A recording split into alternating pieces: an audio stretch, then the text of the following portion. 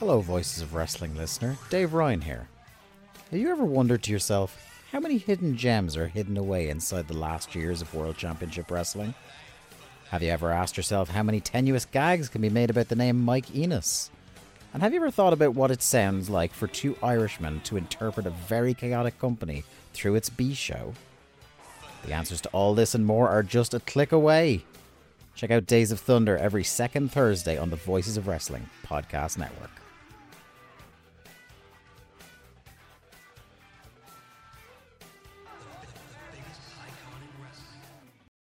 This podcast is a member of the Voices of Wrestling podcasting network. Visit voicesofwrestling.com to hear the rest of our great podcasts, as well as show reviews, columns, opinions, and updates across the world of wrestling.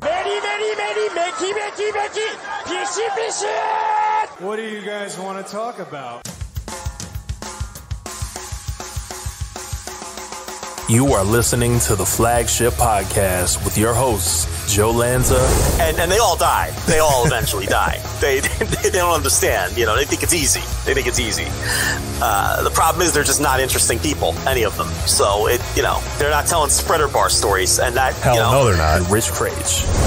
And you'd start these arguments and be like, that guy's an asshole, screw him or whatever. And I'm like, well, I gotta go see him in like 2 days. Like, you're out there in Texas all alone, like starting all these fights. I gotta meet all these people. I gotta be at these shows. I have to do stuff. You're like, whatever. Nothing's gonna happen. Easy for you to say. And we are live on the Flagship Podcast. I am Rich. He is Joe. Joe, what's happening? How are you? How are you? Are you excited to do the Flagship today? What kind of question's that? I'm always at a fever pitch to do the Flagship. How do you feel our recent run of shows has gone? This is a bizarre opening. I think last week's show was really good, and I think that there was one show either 2 weeks ago or 3 weeks ago that I thought was top of our game. I don't know. I think it's been a pretty decent run. Why? These are bizarre questions. What's the meaning behind these questions? Joe, why is now the best time to be doing the Flagship Podcast here on Thursday at 7:48 p.m. Central Time? Is this a trick question?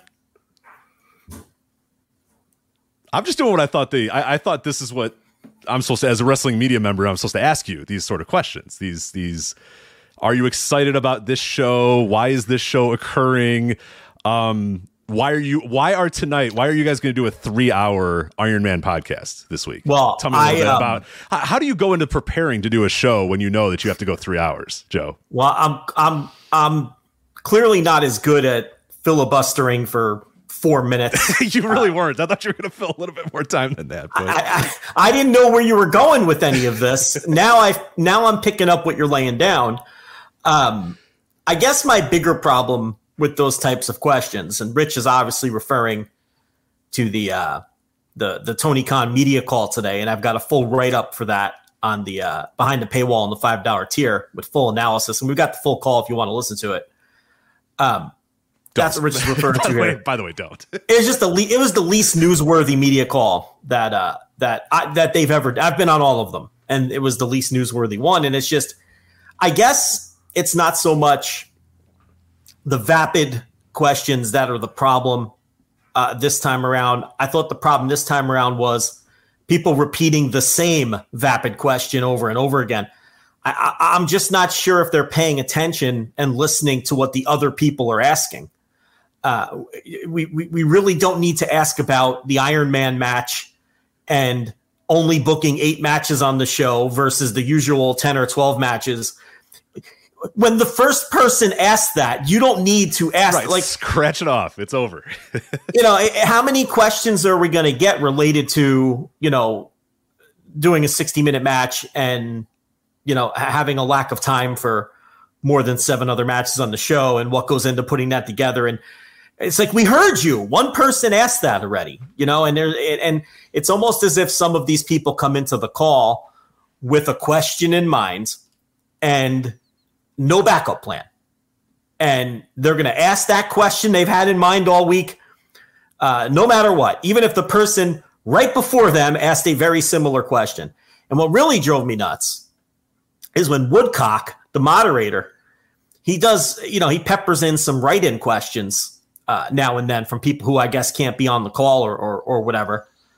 And, right after we get a bunch of questions regarding the Iron Man match and 8 matches being on the show and this being, to leave time for the Iron Man match, after Tony Khan has already talked about this at least twice, Woodcock then reads a write-in question that asks, why was the timing right now for the first 60-minute Iron Man match in AEW history? Which, right.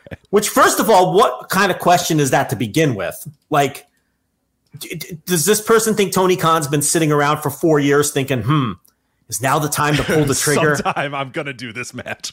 The match that's so revered in my lifetime. One Iron Man match. Yeah. Yes, now's the time. Like, first of all, it's a nonsensical, pointless question to begin with. Don't even bother sending in a question if that's what you're going to send in. Right. It's a match specifically booked for the match that it's booked for and for the competitors that it's booked for, which we'll talk about in our preview a little bit. It wasn't that, you know what, guys, we need to do an Iron Man match. It was all about the person that was challenging the guy that he was challenging, and that's why the time was right to do an Iron. They told you the story was the time is right to do it because that's what Bryan Danielson challenged MJF to. It wasn't just a stroke of genius one day. He said, it's time. We've got to do with the Iron Man match. It's so, what are we doing here, man? But, I also feel like Woodcock has to do a better job as a moderator of not reading that. Woodcock. Jim Woodcock. He's got to see that question, and he has to think to himself, Tony has already talked about this Iron Man match extensively, at least 2 other times. He's talked about the 8-match card. He's talked about the length of the pay-per-view. I'm going to ask a different write-in question about a different topic, or I'm just going to go to another one of the people waiting on the line. And I know that there were people waiting on the line because I was waiting on the line, and I didn't get called on, and I'm sure I wasn't the only one.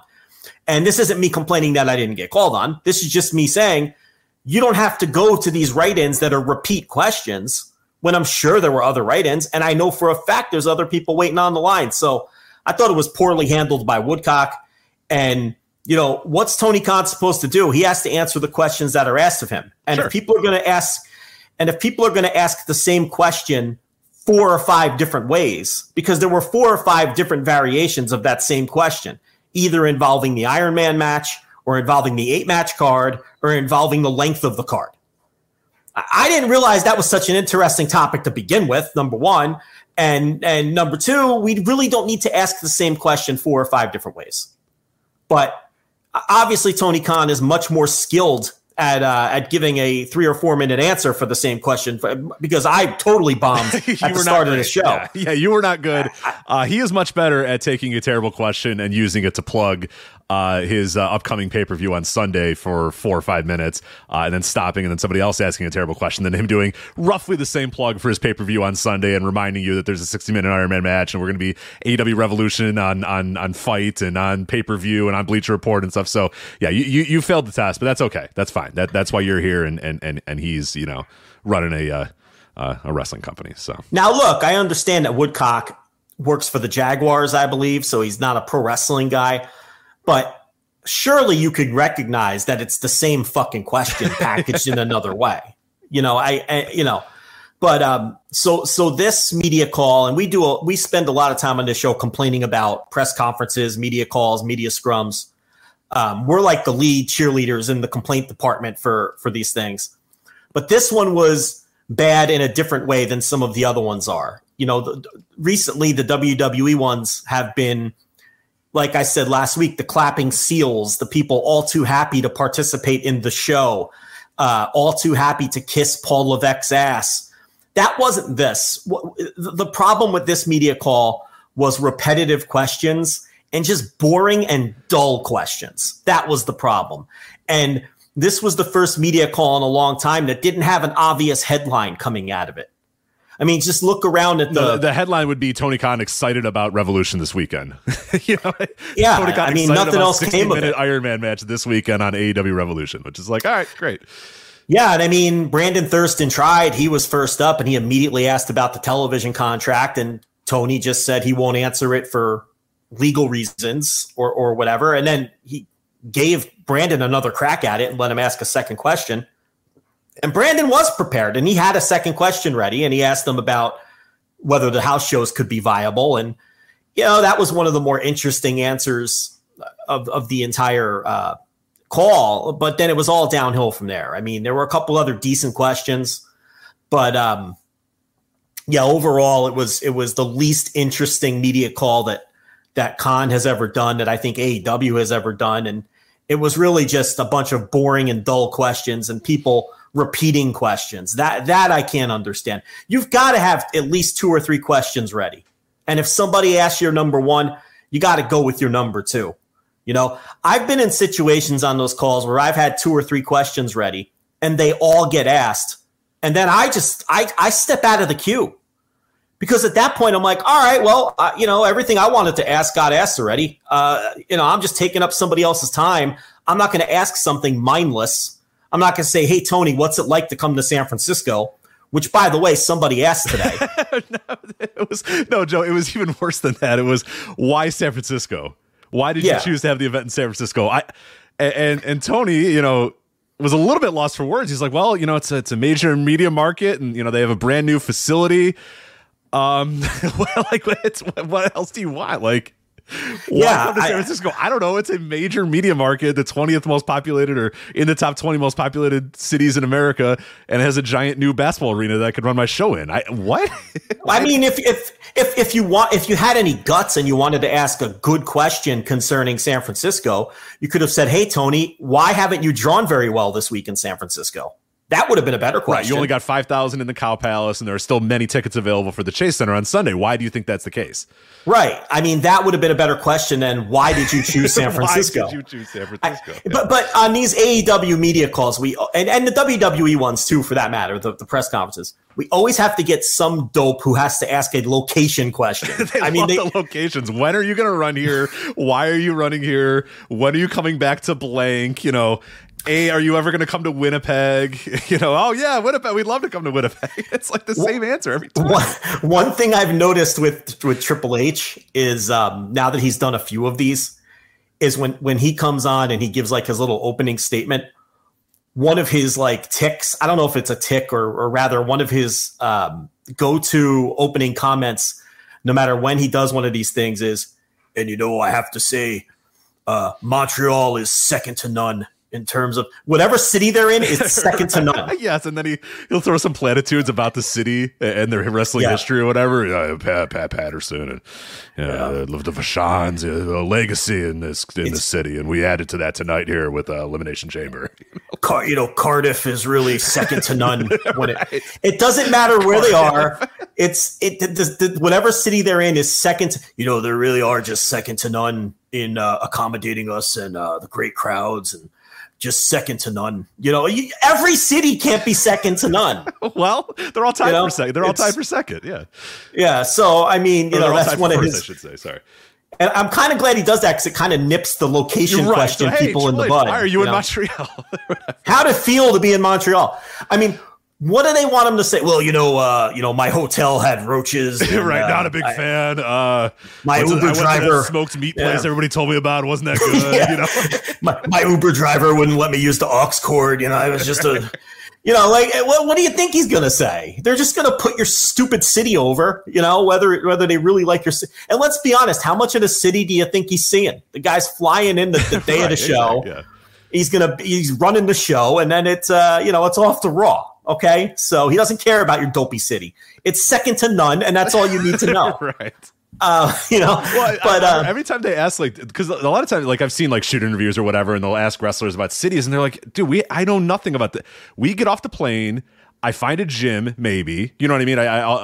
If I got time, I'll try to find a gym, I'll work out, and then I'll go to the arena, and then I'll sit in the back of the arena for 5 hours. Yeah. And then I get back into a hotel, or I get on a plane to go to the next town, or I get in a car to go to the next town. You don't know anything about, you're not in San Francisco for more time. The AEW might have a chance to do it because they're here obviously for Dynamite, and then they're going to be there for a couple. But most times, and especially WWE, they're in Cardiff for 24 hours, and if that 12 hours, and they go to the show, they hang out backstage, and they leave. They don't sightsee. They don't have time to go. All right, let's see what the museums look like in this town. They really just know the crowds, and listen, every crowd is second to none. Oh, well, so, they're all second to none. No, but yeah, you always get the location question. And it's so deflating, like on today's call. Woodcock's like, all right, we got time for one more. Let's go to whoever the fuck from wherever the fuck. And the guy's like, I think it was someone from a radio station or something. And the guy's like, yeah, Tony, I'm just wondering, what made you choose San Francisco? And it's like, that's the last question. Right. It's like, not one person asked about Kenny Omega. We didn't get one person asking the requisite CM Punk question that doesn't get answered. We didn't get anybody asking if Tony and Shad have considered a WWE purchase with that on the market. That would have been interesting. No one even asked about Ariel Helwani. And I guess that topic might be a little long in the tooth, week and a half, 2 week old topic. Let's have some fun. Come on. Let's have some fun here. It's like, why San Francisco? What do you think he's going to say? Tony, are you excited for the women's triple threat match? Yes, I am. Oh my God. That Amy Nemedy. No, we don't have to get into it, but it's just. No, we do need to get into it. She gets called upon on every call.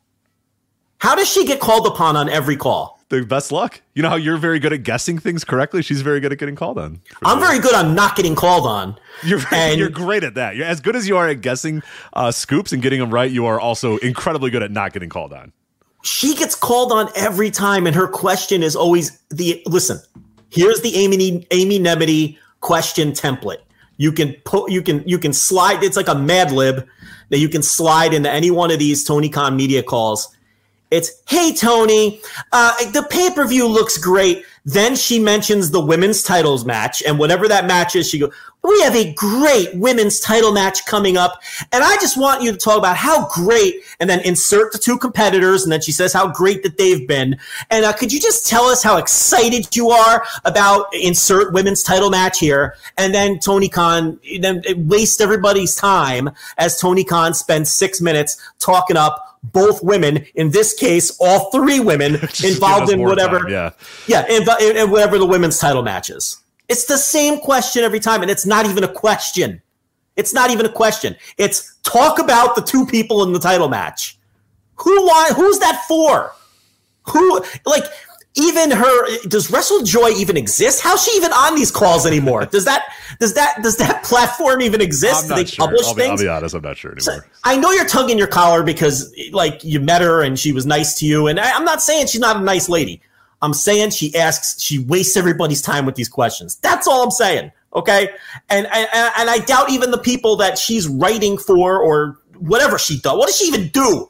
Whatever she does, do they really need to hear Tony Khan speak for 6 minutes about, fucking Saraya and how great she's been? And he's not going to say anything bad about anybody. Just ask a real question or just don't ask a fucking question. You don't have to ask one. You can just listen. There's an Amy Nemedy burial for you. There you go. So that was AEW Media Call. As we said, flagshippatreon.com. We have the replay of the call. Don't listen to it. And your analysis about the call, which I think is probably the better thing to do, is read that and go, okay, I'll move on with my life. But we'll get to AEW Revolution here in a little bit. We'll preview that entire show. Talk about everything that's going on for that one. We'll also get you ready for our Instant Reaction Live this week. And we're doing it right. I forgot to ask you, but you're around Sunday. What else you got going on Sunday night, right?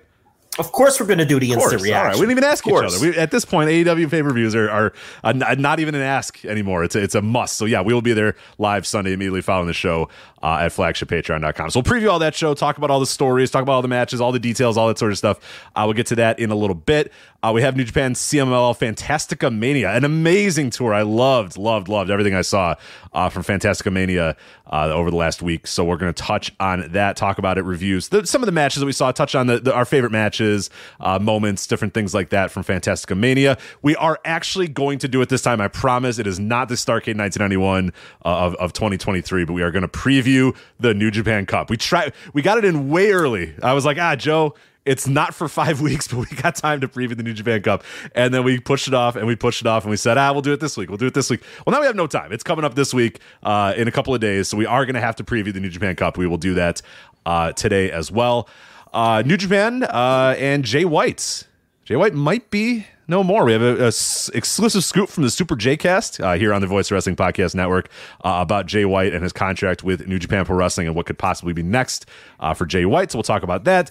Daisuke Harada is retiring. We'll get into a little bit of details about that, talk about his career as well. Then we'll review Impact Wrestling's No Surrender show, main evented by Josh Alexander and Rich Swann. And then, oh boy, they're at it again. MLW, they've done it again. What is it? We'll find out a little bit as we explain to you what it is and try to decide who's lying, who's telling the truth, what's going on here. Always, the world of MLW truly never does stop, Joe. And then if we have time, we'll cover the Wrestling Observer Newsletter Awards as well. So that's obviously the 2022 awards. It's March, so I'm not super excited about covering like the 2022 awards. But that's what this show, the foundation of this very show, is based upon, was you and I reviewing the New Japan, or the Wrestling Observer Newsletter Awards all those many years ago. So I guess we probably should touch on it a little bit. But that's that we'll put towards the end of the show. Hopefully we'll have time for that. Before we get to any of that, though. So which show opening did you use this week? Did you use the one where I talk shit and then you have to face people? Yes, exactly. So it's all right. perfect, So the next time you see Amy Nemedy, is she going to pull like a switchblade on you and be like, "You motherfuckers"? She might. Yeah, I don't know. Yeah. Oh, I just used some spicy language. Unfortunately, I got a run in here from the girl. So I don't say that word. I said that's a bad word, right? The one I just said. Yeah. Yeah, you don't say that word. All right, now listen. She's handing me a drawing here. This is a mermaid. Yeah. Mermaid. Okay. Okay. This is a very good drawing of a mermaid. Did you do this all by yourself? You did. Yeah. It's very nice. Did you take your bath? Okay. Are you going to bed now? Yeah. Okay, what are you going to do with this? Put it on a refrigerator? Mommy's going to keep it forever. Mommy's going to keep it forever? Okay. I think it's really good. It is really good. I mean, I'm impressed by this. Yeah, I'm going to keep it forever, yeah. That's not bad for a 7-year-old. I will say that. Okay, all right. Well, thank you. Good night, Daddy. Good night. All right, so that had to be addressed. Otherwise, she's going to stand of course. there. Well, yeah, I got to keep it forever now. Jeez. She's going to remember that thing. So you better keep that forever. She's it's going to be kept forever, as noted. 27 and say, "Mom, where's that mermaid picture?" You guys better know where it is. She was going to stand there and stare at me with sad eyes until I addressed it. So it was been addressed. And there we go. So I did enjoy the economy of words that she had there. Just yes. Yes. Yeah. Yes. Well, you know, she sees the microphone and she gets nervous. See, that's what it is. Okay. She knows what's going on here, and she's so where the boy's a natural, right? He wants to get his shit over. He wants to get his shit in. He's Brian Cage out there. He's a fucking clown. Yeah, he'll right. He's trying to get his shit in. Yeah, he's already in bed, but like if he'd be doing bits, he'd be down here having prepared bits and trying to get himself over. But yeah, she's a little more shy. But there it is. Now it's on the fridge. I can see it. And now, as noted, it must be kept forever. So anyway, you may continue with the show. Well, I was going to say, before we get to any of that stuff that we were going to touch on later in the show, Ring of Honor debuted today. The brand new re-debut, the new Tony Khan-led Ring of Honor had their TV tapings last week. And the first show aired this week, and I watched a little bit. I know you watched a little bit as well. Just quick, pithy thoughts about it, because neither of us, I think, saw the entire show, because obviously we were doing this show, and in the last half hour, we go head to head, which I appreciate Tony. He had to do Thursdays. I get it. It's fine. Not going fully head to head, though, starting, an hour and a half before we go live. I do appreciate that. But I thought it was a decent show. It looks fun. And I'm definitely going to be, watching as much as I can moving forward. I think it's a solid, it looks like it'll be fun. It looks like it's going to have a lot of good wrestling. I like the look and the feel of it. Obviously, you have Ian Riccoboni on commentary with Caprice Coleman. They're one of the best in the biz. So that definitely helps. But I'm probably going to check in as much as I can. I can't guarantee I'm going to watch every single week, but it looks like it's going to be at least worth something, which we kind of all assumed. We didn't think it was going to be an absolute bomb or whatever, but seems fun. I've got some concerns after watching the first one. It did come across a little bit like AEW Dark Red and Black to me. Obviously, it's in the same building. My biggest concern, though, is I would like to see at some point down the line a clear line drawn between the AEW and ROH rosters and distinctive rosters for each of the promotions. Now, look, I know at first maybe you can't do that because, how often is ROH going to run at this point? Maybe tape twice a month and maybe every now and then have a pay-per-view. So at most you're going to have 2 or 3 dates a month, which to be fair isn't all that much less than, the 4 or 5 dates a month. Maybe 6 if you're running a live Rampage now and then that AEW is running.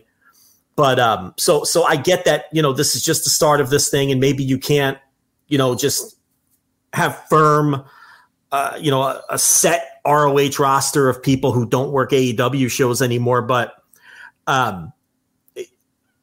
while there's commingling between the two rosters, it's just not going to feel like its own genuine promotion until that happens.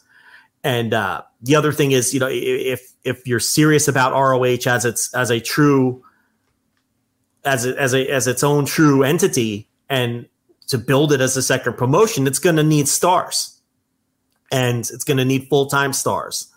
So I don't know. I liked what I saw tonight. It was a good show. I wasn't blown away by it.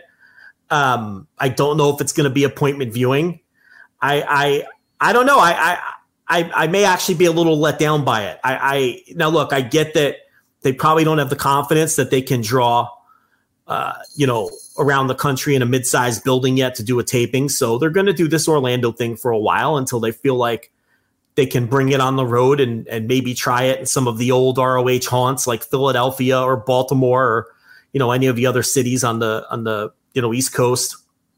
But until then, I don't know. It's going to feel like more of a spin-off brand than a true promotion. And I don't know if they're ever going to be able to kick that feeling. And yeah, I think that's going to be tough. I think they're going to struggle with that from. Well, in order to do that, you have to have your own roster.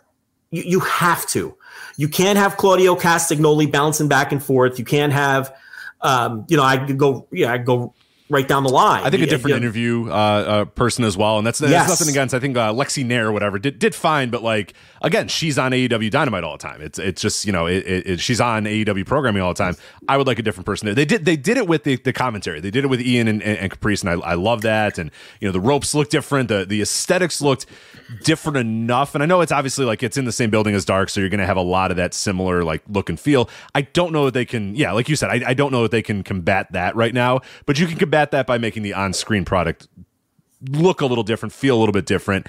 And yeah, I think, having a different backstage person, having, a different roster, distinct roster is going to help that. I mean, I like the show, but I also liked the first couple episodes of Dark that I watched. And then eventually Dark just kind of became a thing where I was like, if I got nothing going on and I want something in the background, I'll turn on Dark. And I don't want Ring of Honor television to become that. And I don't think it's going to be that for me right away, but I do see how that could potentially happen where, you're just watching, AEW guys have good matches, and it's like, all right, well, I can watch that on Dynamite too. I need a little bit more juice there, or at least a different look and feel, because I'm already getting AEW guys doing good matches on a number of hours of every single week already. So 2 distinct separate rosters is going to be vital if it's truly going to feel like its own promotion. And look, Tony Khan has been telling us that it is its own promotion and it's going to be its own promotion. Well, okay, you're the one telling us that, but now you have to make that happen, and you have to make it feel like its own promotion.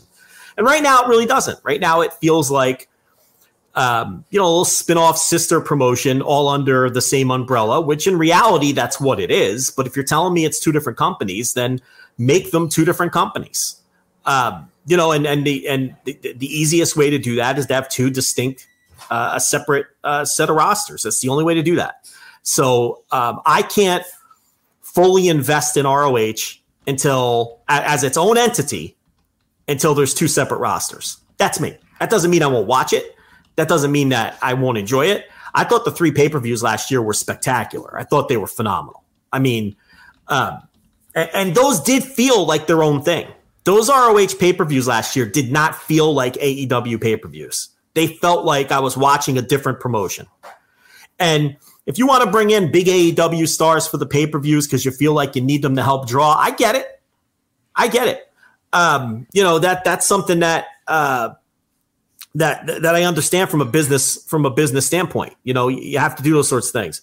And I think it's going to be interesting to see if they could sell these pay-per-views for Supercard of Honor without any integration into AEW TV. I don't know how they're going to do that. I don't know how they think they're going to sell pay-per-views off of Honor Club. And, they'll see the subscription data, and maybe there's more subscribers than I think, especially out of the gate.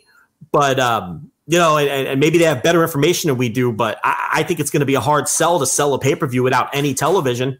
And Tony Khan was talking today on the media call, on the the media call about how, they haven't had any ROH integration on the TV since Final Battle. And he plans to keep it that way. Well, how are you going to sell the pay-per-views then? Off of a streaming show? I don't know. It's gonna be tough. Yeah, it's gonna be real, real tough. And even if those subscriber numbers do come in pretty hot for this episode, like we said, it doesn't look like a show that's gonna really drive like a ton of business. Like yes, I saw a lot of people talking about it and watching it, but come 4 or 5 weeks from now, is it really going to be that hot? Are a ton of people going to be talking about this? I don't know. I don't know, but it's really hard. It's really, really hard to do that with a streaming thing. And it's really hard to get people to the streaming thing as well, because again, like you said, if they're truly saying we're not going to push this on AEW television, then you got to be really, really good at social media marketing. You got to be really good at other forms of marketing, because if you're not going to, advertise it on your weekly show all the time, like that's going to be a problem. So yeah, it's one of these things where I know people are like, oh, what's ridiculous? Why is this ROH on my AEW? And it's like, I get it. I understand why people were annoyed about it and upset about it, but and they've kind of rectified that by saying, all right, we're not going to talk about Ring of Honor anymore on AEW television. But by doing that, like you're really at this weird point where what is Ring of Honor? How are more people going to? Because you have your base audience here, you have your fans of Ring of Honor, you have your AEW fans that are going to go check it out, but like, how are you going to get how are new people going to watch this show? Like, how are they going to discover it? How are they going to find it? And then, like you said, moreover, how the hell are you going to sell pay-per-views for this as well? That's going to be pretty tricky. But we'll see what obviously happens with Ring of Honor moving forward with that. But that was obviously their first week, so we'll see what ends up happening with the future weeks of Ring of Honor television. Available on WatchROH.com, by the way, if you want to watch that. So this is my first time, obviously for all of us watching, AEW's produced / Tony Khan's whatever Ring of Honor show. And it was on Watch ROH, and I don't know about your audio, your video quality, but mine was just okay. Wasn't like spectacular. It was kind of muddy and a little fuzzy, but that's just kind of all wrestling on streaming these days. Like nothing really looks good except for Wrestle Universe is like the only one that ever looks really good. But I don't know. I mean, I thought it was okay. The production looked fine, but it's a big ask to have people sit down and get to WatchROH.com every Thursday at 6 p.m. or whatever. It sounds like it'll work. It sounds like it's not that hard, but it is. Like a lot of people just want to have something integrated with their TVs, or if they're not watching on cable, they want to have it on YouTube because they, their YouTube is attached to every part of their body and every part. It's a little tricky. You're saying, hey, go to WatchROH.com every Thursday at 7 p.m. Eastern. It's a little weird. So we'll see. What ends up happening with that. But well, I mean, this is just the start. Obviously, this is not what they intend to be the final destination. They hope it ends up on TV in some form, in some way. This was the fallback option. We talked about it at the time, and again, this is just the start. I'm sure they hope to get out of Orlando too. I mean, I don't think that's optimal. I think they really need to take it to some different buildings, but there's probably not the confidence yet that they can draw with it. So. No, give it time, and I'm rooting for it. I really want it to become its own thing, and I want a second American wrestling promotion that I can sink my teeth into. WWE is not that for me. The NWA stinks. MLW, we'll talk about them later. That's a sideshow at this point.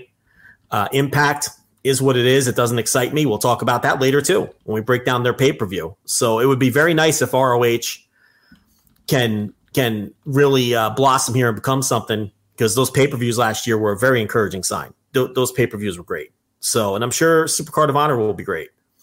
So I don't know. I guess we keep one eye on it. Yep.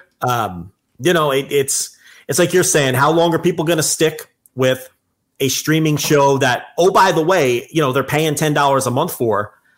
And the show tonight was pretty good. I mean, there were some good matches. The Mark Briscoe, Slim J match was that opener was very good. The Takeshita match was very good. The Castagnoli AR Fox main event, I was kind of half watching because we had already started the show, but that looked like it was a pretty decent match. But honestly, the match quality and the star power isn't that much more than a typical Dark Elevation, or a Dark. So are people going to keep paying $10 for that? I don't know the answer to that.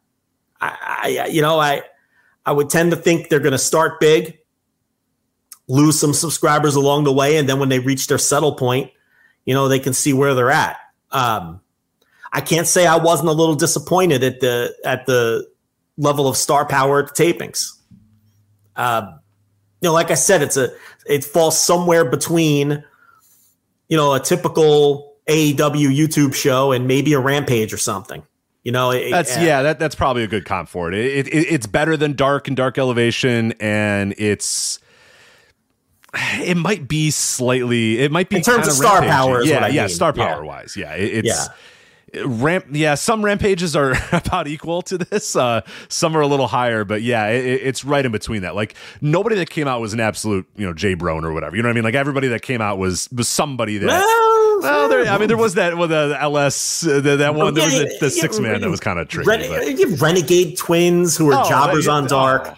Renegade. But we're talking star power here. I like them too, but these are the kind of people you can see on YouTube. And Sean Dean and the Renegade Twins, and you're referring to LSG. This is and look, the show, the matches were good. Just like a lot of times, people complain about Rampage, and Rampage is good almost every week. I thought Rampage was the second best television show in all of wrestling last year behind Dynamite. But just if we're just talking star power, I mean, these tapings didn't blow me away from that standpoint. And again, I understand you can't yank people off of AEW and off of TV and put them on this sort of whatever this is at this point that's, running a streaming show behind a paywall. You can't do it. So I understand. It is what it is right now. Yep. You just got to live with it for right now. So yeah. So we'll see. Yeah, we'll obviously keep one eye on Ring of Honor moving forward. But debut this week, so we'll see. I don't know if we're going to get any numbers or anything like that. There's no real reason to get numbers or give numbers or release numbers unless they're really good, and then maybe they'll say something. But I don't think they're going to put numbers out. I don't think so either, because I'm guessing they're not brag-worthy numbers at all. And even if they were, I mean, it's like Tony Khan's new thing is, the Succession quote. How does this suit my interests? Well, how does putting out the numbers suit his interests? Right? Yeah. I mean, what does he gain by that? It's the same reason we keep a lot of our numbers, me and you, like between us and proprietary and all those things. How does it suit our interests to share certain numbers with the public or anybody else? It doesn't. So no, I don't think we'll see those numbers. I mean, it's possible, I guess, if they feel like they're good, they'll leak them to a journalist of choice or something, and they'll get out there somehow. But get at us, by the way, TK. We're open. DM's open. So yeah, I don't think he's getting at us, but but they're open. They're open if you want. Sure, they've been open for months, Rich. They've been open for a while, but I'm just reiterating they remain open. Yes. Sure. Hold your breath on that. Of course. I will hold my breath. I might pass out before the end of the show. But anyway, that was the ROH debut, which was going on. It's over now. Yep. But as we were, and it looks like it's 2 hours. So it ran a little, it was 2 hours and 5 minutes. The runtime was 6 Central to 8:05 Central. So 7 Eastern to 9:05 Eastern. And what's interesting is Tony Khan said he would never run head-to-head with the NFL. The show technically will start before Thursday Night Football when football comes back around. But if they keep running 2 hours, he's going to go head-to-head with the NFL. I don't know if he thinks that counts because it's, his little streaming show on his little sub-brand here. But, we'll have to see how that plays out as well. Look, we're on that real estate. I talked about this a couple weeks ago when we talked about MLW. Oh, there's no days. There's no days to run. There's not a day of the week where there isn't wrestling during prime time through the entire Look, Raw runs 3 hours on Mondays, the entire primetime window, 8 to 11. Then on Tuesdays, what do we have on Tuesdays? NXT. We have NXT and MLW, right? So Wednesday is Dynamite for 2 hours. Then Thursday is Impact and New Japan. And then Friday is SmackDown and Rampage. There's like one available primetime hour during the week where there's no pro wrestling. Right? And now Thursday has ROHs as well. So if you want to count that. But, you know, just even on TV, I mean, all of primetime is covered at this point. Now that MLW is on, you know, Tuesday nights after NXT.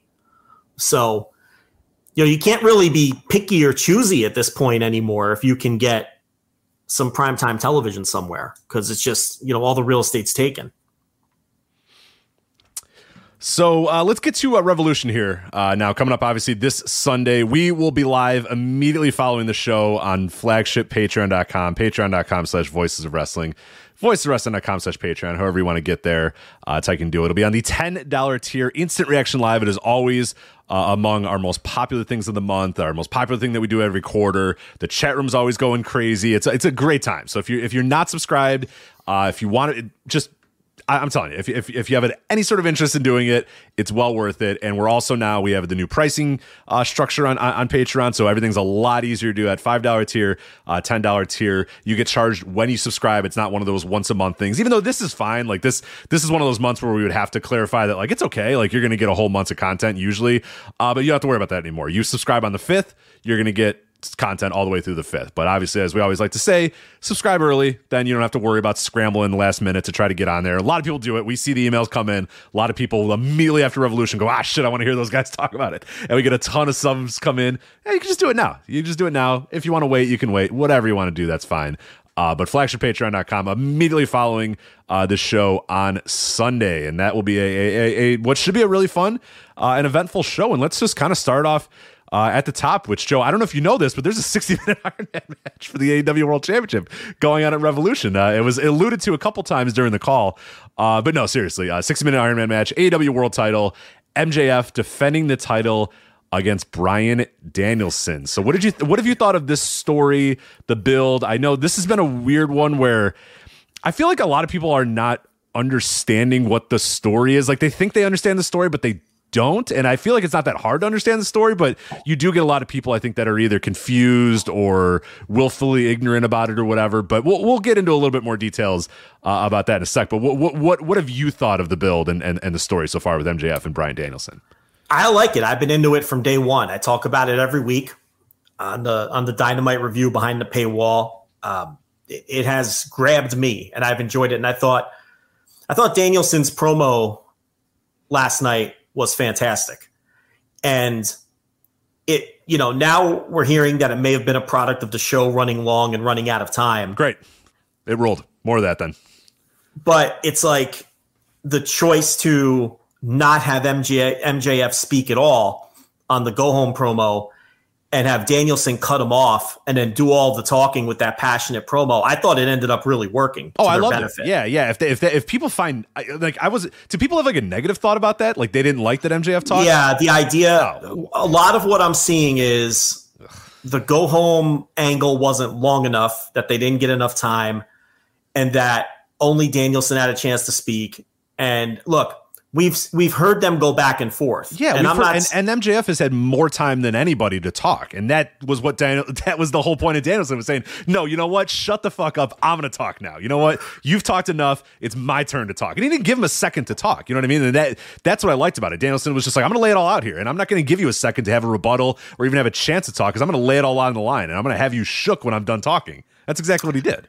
Yeah, I agree. I think if that was, I would have designed it this way. Honestly, I thought it was perfectly designed, and it may have been. This is all just speculation. But if that was a result of running short on time, that was a happy accident, and I thought it worked out to their benefit. And it probably worked. It worked out better than the segment would have if it went off as intended, because, like you just said, Danielson telling him, "No, Max, shut up. Okay, I'm going to talk now. We've heard you come out here every week and tell everybody why you hate me. I'm going to tell you why you hate me." And then he runs off all these reasons, all of Max's insecurities. You hate me because people call me the best wrestler in the world, even though you hold that title. You hate me because I have a family that loves me and a wife, and your fiance left you. You hate me because you want to be me, after he went down all of these reasons. And then he talked about all the things, I overcame poverty. I overcame head injuries. I overcame the authority. He even threw that in, which I thought was a nice touch, and he got the crowd all fired up. And look, I thought it was great. And I thought MJF played it so well with his facial expressions.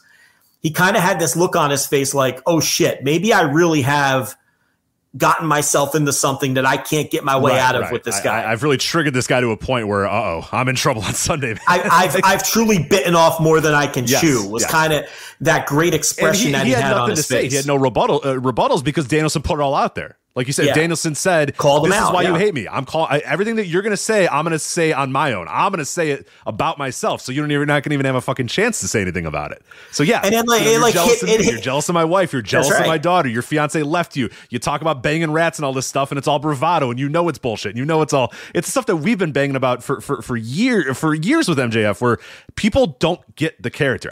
People think they get the character, but they don't get the character. The guy is insecure. The guy is not what he pretends to be. The guy is not what he thinks he is, and I don't even think he thinks he is. So that's not even the right phrasing. He knows he's not it. But he's good at manipulating people around him. He's good at financially obligating people to do his bidding for him, because he knows deep down that he is insecure, that he is not as good as he portrays. He is not, and he does I'm so smart and I got you all, on a string or whatever, and people buy into that and go, he's got everybody on a string. That's not what the character is, though. The character is, I don't have everybody. He's your classic bully who projects, is what you're trying to say. Yes. And he's not what he thinks. He's not what he portrays, and he knows it, and he knows that deep down he knows it. And deep down he knows it. When people call him out on it, it gets him deep down. Like the Punk angle was all about the core, Where Punk was like, I know you. I could see right through you, buddy, and that drove MJF up a fucking wall. And that's when you got the most personal MJF saying, you know what, you do know me because you used to be my hero and then you ruined it. Like, that was MJF letting go of the bravado and just being and the same thing with Regal. The Regal's saying like, I don't think you're really what you say. And MJF saying, you ruined my life by telling me I wasn't good enough, yada, all that sort of stuff. That's when he kind of breaks down that character and breaks down all the bravado and the fancy suits and all that sort of stuff and gets into it. The false bravado. Yeah. And people just don't, for some reason, understand that with the MJF character. And I don't know what has to be more clear about it, but I think it's a tremendous character. It's great. It's MJF and Roman Reigns are the two most misunderstood gimmicks in wrestling right now. People just don't have a good feel for it goes right over people's heads, I think. More so with Roman Reigns than MJF. I think a lot of people understand what we're saying about MJF. Reigns is far more misunderstood to me. Because people really think that he's supposed to be a dominant force when it's the complete opposite. He's another insecure guy who's just desperately using the people around him and manipulating them. So, we've talked about all that last week, but when people like Danielson tell MJF like it is, that's when you can tell it's hit, he plays it so well. And that's when it's hitting him in the core. And it's a shame that we didn't get to see the Punk long-term story play out, because we would have peeled back more layers on this MJF character, and he would have shown more of his insecurities, and eventually I think they would have done a double turn. I really think that that's where that was going, and unfortunately we may never see the end result of that. Maybe if Punk comes back, they go back down that road. If Punk does come back, I think that they will. I mean, you have to. Why else would Punk come back? This MJF thing has to play out. But anyway, so same idea here with Danielson, and I thought that promo was great, and I'm very excited for the match. Now, I don't think Danielson can win, so I'm excited for it from the standpoint of, how do they get out of this and have MJF win this? Is it going to suck, or are they going to do something good and creative that's going to work? That's what I'm curious about in terms of the match, because they've got to find a way for this guy to get more falls than Danielson, and they have to do it in a way that isn't shitty and derivative, and I'm curious what they have up their sleeve, because there's a lot of really good creative forces involved in this that can come up with some things, and I want to see what they come up with. Yeah, I'm curious. Yeah, what the finish is going to be, how they're going to get there, and also the match itself, because it's a pretty daunting task to go in there. I mean, it's with Bryan Danielson, so like I'm pretty confident that Danielson can go 60 minutes. I'm confident that MJF can go 60 minutes, but it's a very tough match type. It's a very tough to start that clock and go, okay, we're here for 60 minutes. Now, it's not like when you go to a time limit. It's not, and that was always my issue with all Iron Man matches. Is I just kind of a lot of this stuff doesn't really matter. You know what I mean? Why do I care about minute 25 and minute 26? And it's important to make people care about minute 25 and minute 26 or whatever. But when you have a match that goes 60 minutes organically, it does, you don't know it, but maybe you do kind of know it, but you kind of have it back in your mind. And then, yeah, when it starts getting there, you can kind of realize, all right, this thing's going 60 and this is going to go for a long time. But at least you're still engaged of, maybe they're going to finish it at 45 or maybe they're going to finish it at 50 minutes. Okay, no, we're going the full 60 or whatever. Whereas that clock starts and it's like, oh, all right, here we go. We're here for 60. So that's always tough. It's a very few Iron Man matches, very few set time limit matches like this. To me, deliver. I don't love them. I know a lot of people do. They don't always hit me the way that they hit some other people. So I'm curious with this one because it's two guys that I think are just tremendous. I think MJF is a tremendous, smart, learned pro wrestler, and Bryan Danielson's one of the best ever. So it seems to stand to reason that they're going to be able to have a really, really good match. But it's just daunting once that clock hits and it's 48-23. You're just like, man, geez, we got a lot to go here, and it's going to be interesting to see how they how they manipulate that and how they get you there. And then, like you said, yeah, how you do that finish, because I'm 100% with you that MJF has to win this match. You cannot switch the title to Danielson. But yeah, he's got to do something, and it can't just be. There is a bunch of different chicken shit ways you can go about it or whatever, but I do think that it needs to not be schlocky, like you said. It needs to have some sort of good creative behind it. So I'm curious. I'm very, very curious, and I have no idea exactly how they're going to pull it off. But that's fun. That's fun. I've kind of talked myself into maybe Danielson winning is the right move. Interesting. Okay.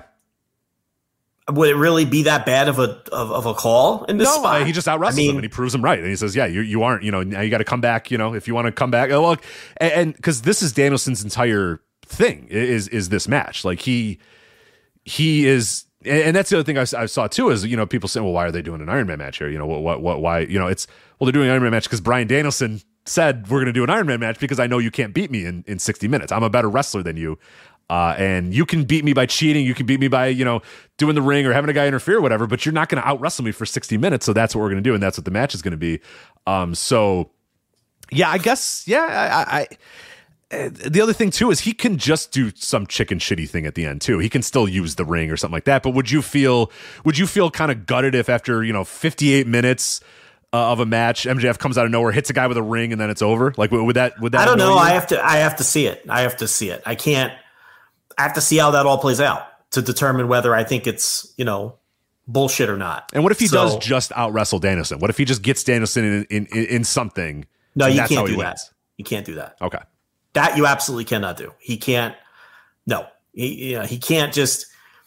He can't wrestle clean for 60 minutes and win this thing 4-2. Like you can't right, do that. Right. You know what I mean? Like he could be a chicken shit for 55 minutes or whatever, but the final pin can come with like, a reversal into reversal into an inside cradle or whatever. And that's how it wins or, but would that feel like a gut punch too? If he's kind of MJF normal, but then at the end he just wins with like a solid maneuver, a solid reversal. Would that annoy you too?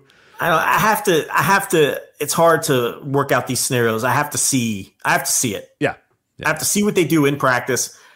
He can't just be, okay, Danielson, you're right. I have to prove I'm a better wrestler than you and then out wrestle. And then prove it. Like that's, yeah, and then prove it. Yeah. Then, then Danielson looks like an absolute fool. And then what's the heat with MJF anymore at that point? He just beat the best wrestler in the world, which means he could beat anybody else on the roster.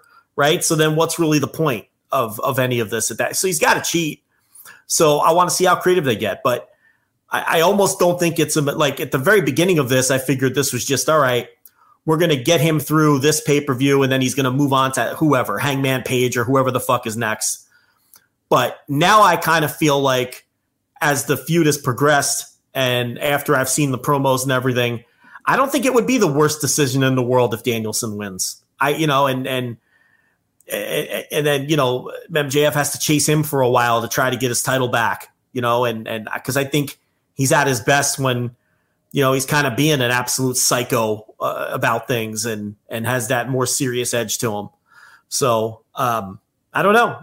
I'm into the match though. I'm into it. I think it's been a great story. I think the story of Danielson saying, well, I'll just prove that I'm a number one contender by beating all these guys. MJF trying to pay off all these guys telling MJF, fuck off, I don't really need your money or whatever. And then, Danielson going out there and having great matches. I mean, a series of great matches. I thought the promos have been good. I think the story's been good. Yeah, I'm all in on this. So he's got the injured arm too. So what MJF can do is sacrifice a fall early by getting himself DQ'd by doing something to the arm. Right. And then, so you eat one fall early, but then he quickly puts him in the salt of the earth, to tie it up, and then works over that arm for like 40 of the 60 minutes. You know what I mean? You could do something like that. I don't want to fantasy book the match or lay it out, but there's a lot of things you can do here. The last thing I would do is he just wrestles him and bests him. Yeah, I lay that scenario out, but I totally agree. Yeah, I think there's a way where he's a chicken shit for 58 minutes of the match, and then maybe he gets that last pinfall by doing some sort of reversal or some sort of out wrestle. That wouldn't bother me that much. That would be a little bit of like, hey, you challenged me and I proved a little bit. But like you're saying, then where's the heat on MJF? I guess the heat is like, I guess you wrestled like a chicken for 58 minutes, but that's no one's going to care because he got the win and he got the title and he out wrestled Danielson in the end. So you need something there to kind of get things going. You want to either continue to ignite those flames for MJF or, like you said, have Danielson beat him, and then that makes MJF turn into a complete fucking psychopath for the remainder of the year. I don't know where they're going after. I mean, I feel like Hangman is going to beat Mox, and then you have your next program, right? Because that, then you could do Hangman MJF and build that. What's the next page? Is it All Out or Double or Nothing? Full Gear, right? Or not Full Gear. It's not Full Gear. It's either All Out or Double or Nothing. Double or Nothing's in May. So yeah. Yeah. So then, maybe that's your Double or Nothing matches, MJF and Hangman Page, because they don't have a lot of heels, top heels. They have MJF, who's already the champion. They have Chris Jericho. And then who? I mean, Moxley is kind of a heel right now. He's like a heel leaning tweener, right? The whole Blackpool Combat Club, with the exception of Danielson, are like heel leaning tweeners right now. And then who? Christian, who he's got to settle this Jungle Boy thing, and he's a mid card guy right now. He could definitely be a top heel with the way he cuts promos, and as good as his work is. But they've got to get some top heels, So putting the title on Danielson, it's like, well, then where do you go with that? Because you would just have to you'd have to keep this feud going. It would have to be MJF now chasing him. So, because I don't think they're going to put Jericho back in the title picture. So it doesn't make, it's like, look, MJF's going to win. The question is, how's he going to win? And is it going to work, or is it going to be something that's going to piss everybody off after they sat through 60 minutes? What'd you see of? I don't know if you saw this, but there was a little bit going around where Danielson was talking about maybe this can open the show. Would you do that, or would you close the show with this? I mean, that's the old school thinking, because you're going to have all this craziness early, and these guys are going to have to go 60 minutes, and there's going to be a lot of wrestling, right? That's kind of the idea here. But I don't know if that's going to be the case with the MJF match. I think there's going to be, again, MJF pulling a lot of shenanigans in this thing. This isn't going to be Dory Funk Jr. and Jack Briscoe. Right. Yeah, right. That's the old school thinking behind that, where, you don't want to follow something with 60 minutes of guys that are just legitimately going to grapple for an hour and go to a fucking draw. I don't know that this is going to be that. I mean, it's going to be just in length only. It's not going to be the traditional 60-minute Broadway 1970s NWA World Title match. So no, I think you just put the match on last. And it's an AEW crowd.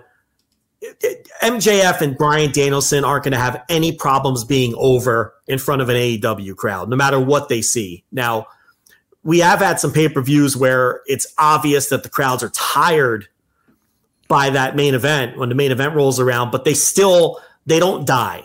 They don't die completely. It's clear that they're a little tired. To have a truly dead crowd. Like where they've had lulls. There's lulls. Like we always talk about the lull, but that's kind of what they've done is that crowd will realize, all right, for the next 3 matches, we're just going to chill out and just kind of sit here. That's going to unfortunately probably be Jamie Hayter, Saraya, and Ruby Soho this time, or something else. They're going to kind of chill out and take it easy. But then they know, okay, main event time. All right, we're back at it. Let's go. Let's go. Very rarely do they die, and then the main event comes and they're just not reacting whatsoever. So and they don't have to be at a fever pitch all 60 minutes either. They have to be. They have to be hot each time there's a fall.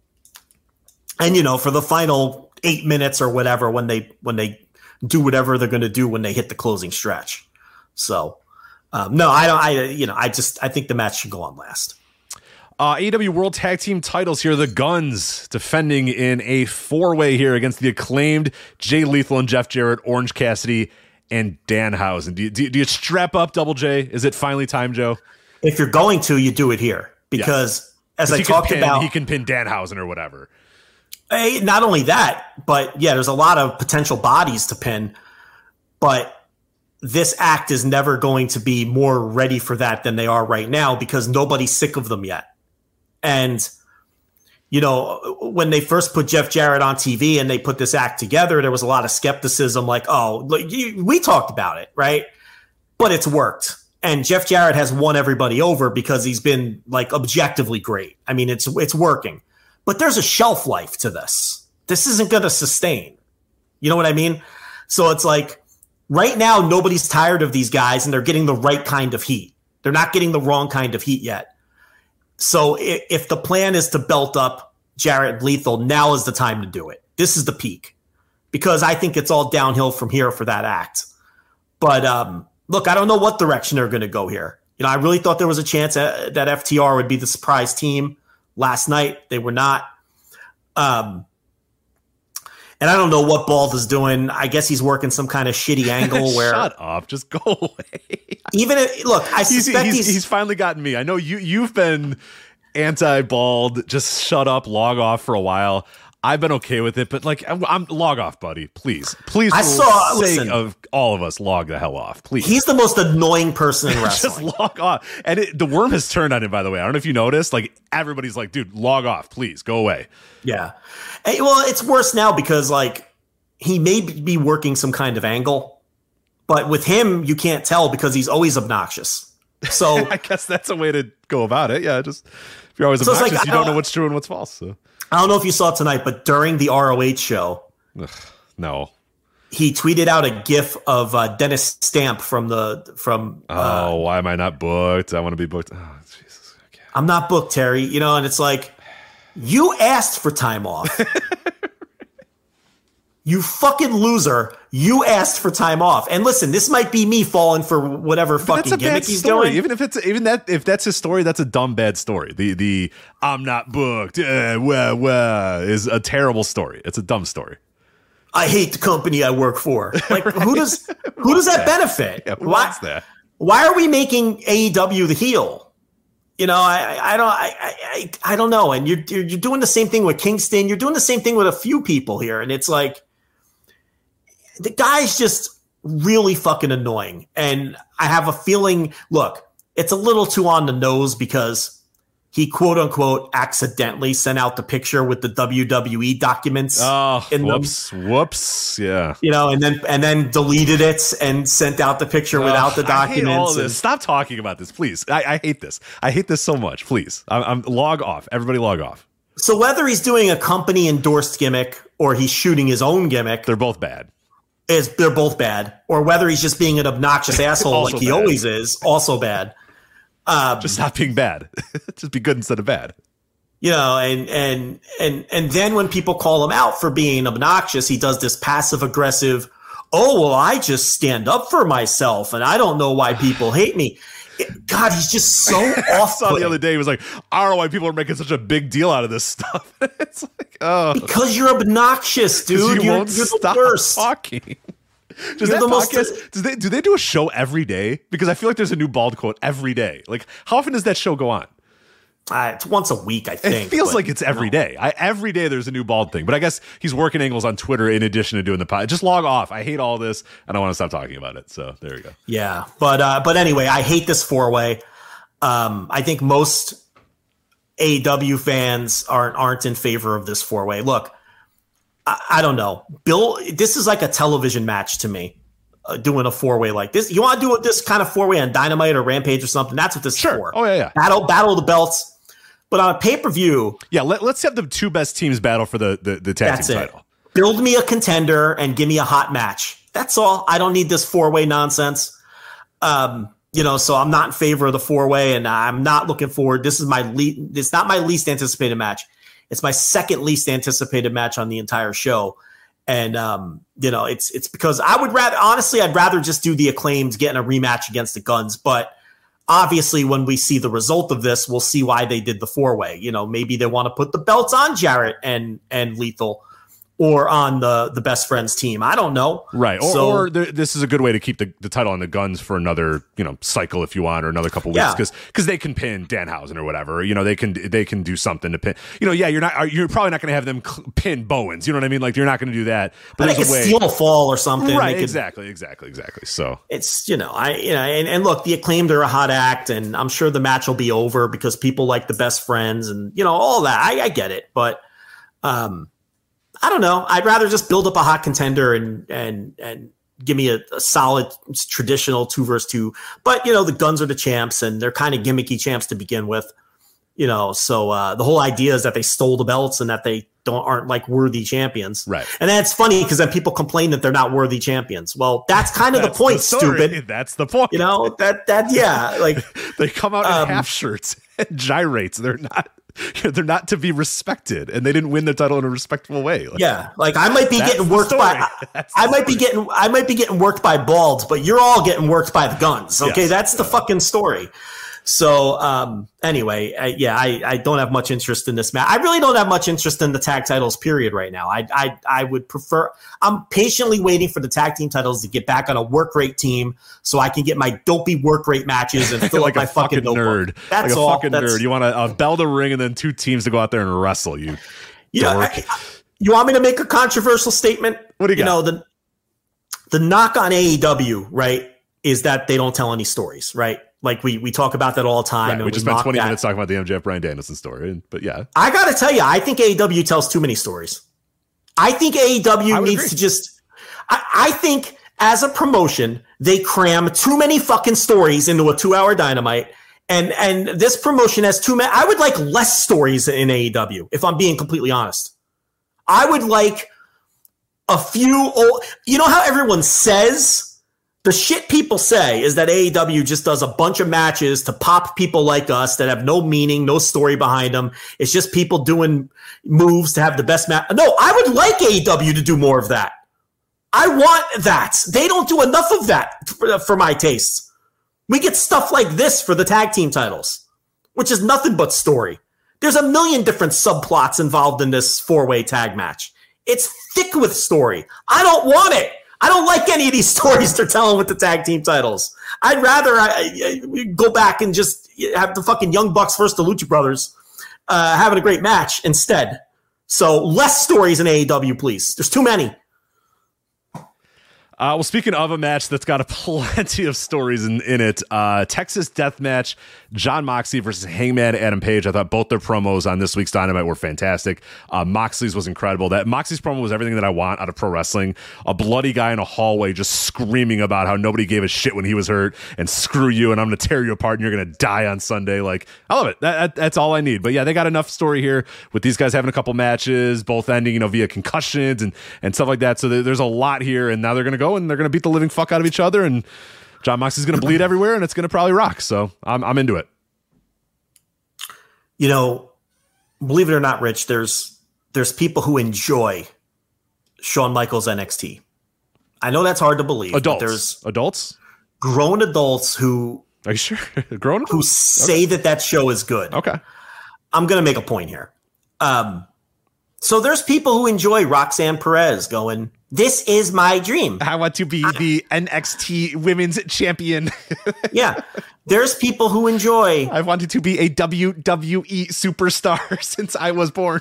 There's people who love that. There's people who are really into Gigi Dolan. It was never about us. There's people who are into Chase U, doing whatever it is that Chase U does. Scream, yell. And Thea Hale just acting like a complete moron. And there's people who, for some reason, Isla Dawn making dumb faces for faces and people puking black goo. Yeah. There's people like that. There's people who just summoning fire out of nowhere. So yeah, there's people who love the Bloodline sitting in what looks like a hotel lobby, making faces at each other and cutting the same promo on each other every week. There's people who love that stuff. I love Jon Moxley sitting in a dark corridor by himself in a stairwell while blood is still pouring out of his face onto the stairs below, talking about how he lives for this shit. And talking into the camera, by the way. Into the camera. Yes. And telling Hangman Page how he's going to kill him at the pay-per-view. That, you know why that's pro wrestling. And I am a pro wrestling fan. He's not talking in some calculated, taught cadence that right. everybody on the show talks in. This Sunday at AEW Revolution, Hangman Adam Page in the Texas Death Match. I'm going to defeat you and move on to the next competition. He's spitting and snarling and blood's getting on the camera. He's not a cartoon character, caricature like these Bloodline guys. He's just a guy bleeding out in a dark corridor of a building, saying how much he hates his opponent at the pay-per-view and how much he wants to beat him up and finish him for good. And how not fun wrestling is, too, which I love, too. Yeah. He's like, I hate this shit. You think I like this? You think I like this? I don't, but I need it. You know what I mean? This is all I know. It's like, yes. And this man wants nothing more than for Sunday to come here so he can rip this guy apart and kill him. Yeah, that's what I want. That's what I want out of pro wrestling, because I like pro wrestling. Yeah, Joe, I like it, too. And then let's not leave the Hangman out. I don't think his was as good as Moxley's, but it was very good. I loved how he talked about how, you took away my memories. I can't remember anything anymore because you concussed me. I don't have any feeling in my fingers anymore. You beat up my friends and took away my friend. I don't have anything left. So at the pay-per-view, I don't prefer violence, but I'm going to bring violence and I'm going to finish you off because you took everything away from me. It's pro wrestling, Rich. Two guys who hate each other's guts. And a great pro wrestling story that took place over a course of many months. They've had 3 matches already. And AEW doesn't do that. They don't do a lot of rematches. It's very rare that they do like a 3 or 4 match series like this. So it doesn't feel played out or derivative when they do it. But this is match number 4. And the promos were great on this week's TV. And I can't fucking wait for this match. This match and the MJF Bryan Danielson match. I did behind the paywall. I did our old 1 to 10 gimmick. The anticipation levels for each match on the pay-per-view. And I gave both of those matches an 8. I can't wait for those matches. So very much looking forward to the Texas Death. And think about this. Hangman Page never loses these Texas Death matches. He beat Adam Cole. He beat Lance Archer. They're kind of making the Texas Death his thing. It's when you push the Hangman too far. Mm-hmm. The violence will come out of him. Right. And that's kind of what the promo was too. He's in the horse stable or whatever, but you could tell little by little, he's kind of what? It's going to be pretty fun to come here on Sunday. And and he says, the thing that I don't want to do this, but this is the match. One man's going to enter, one man will die, and one man will live. And I'm going to be the one that lives.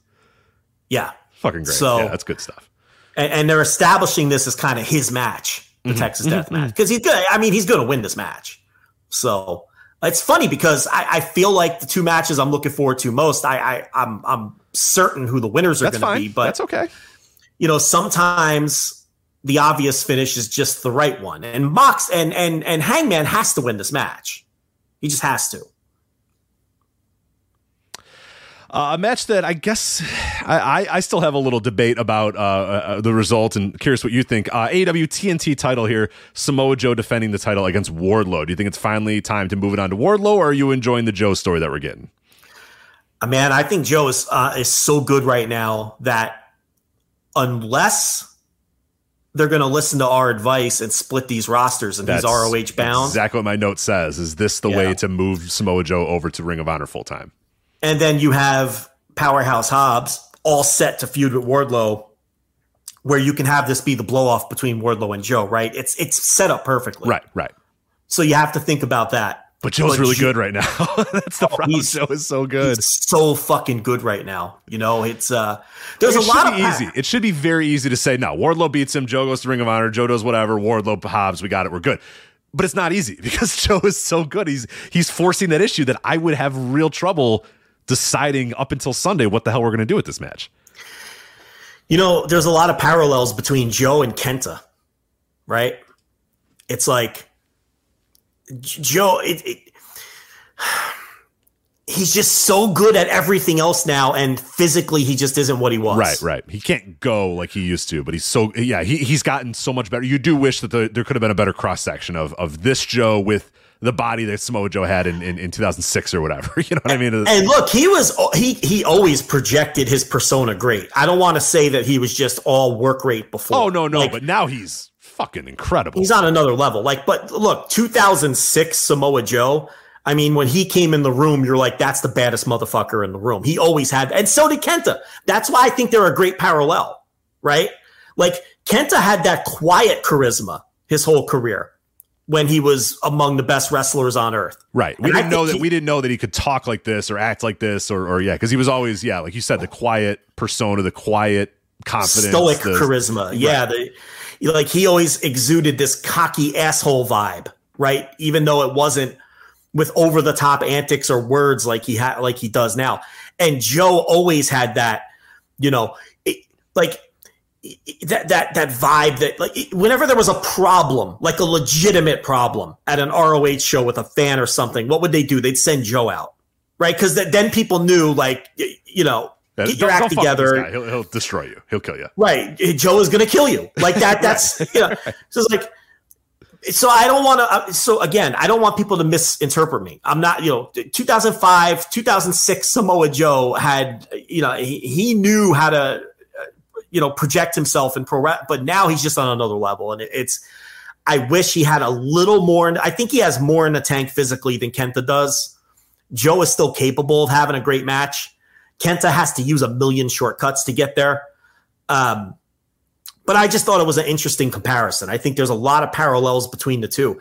And in fact, they mirror each other in terms of they were both like, you look at the years and they both rose at the same time. You know what I mean? Like the career arc is nearly identical of their rise. They were both like arguably the best wrestler in the world at exactly the same time. And then the decline was at the same time. And now here they are having this second act at the exact same time, doing it in a different way.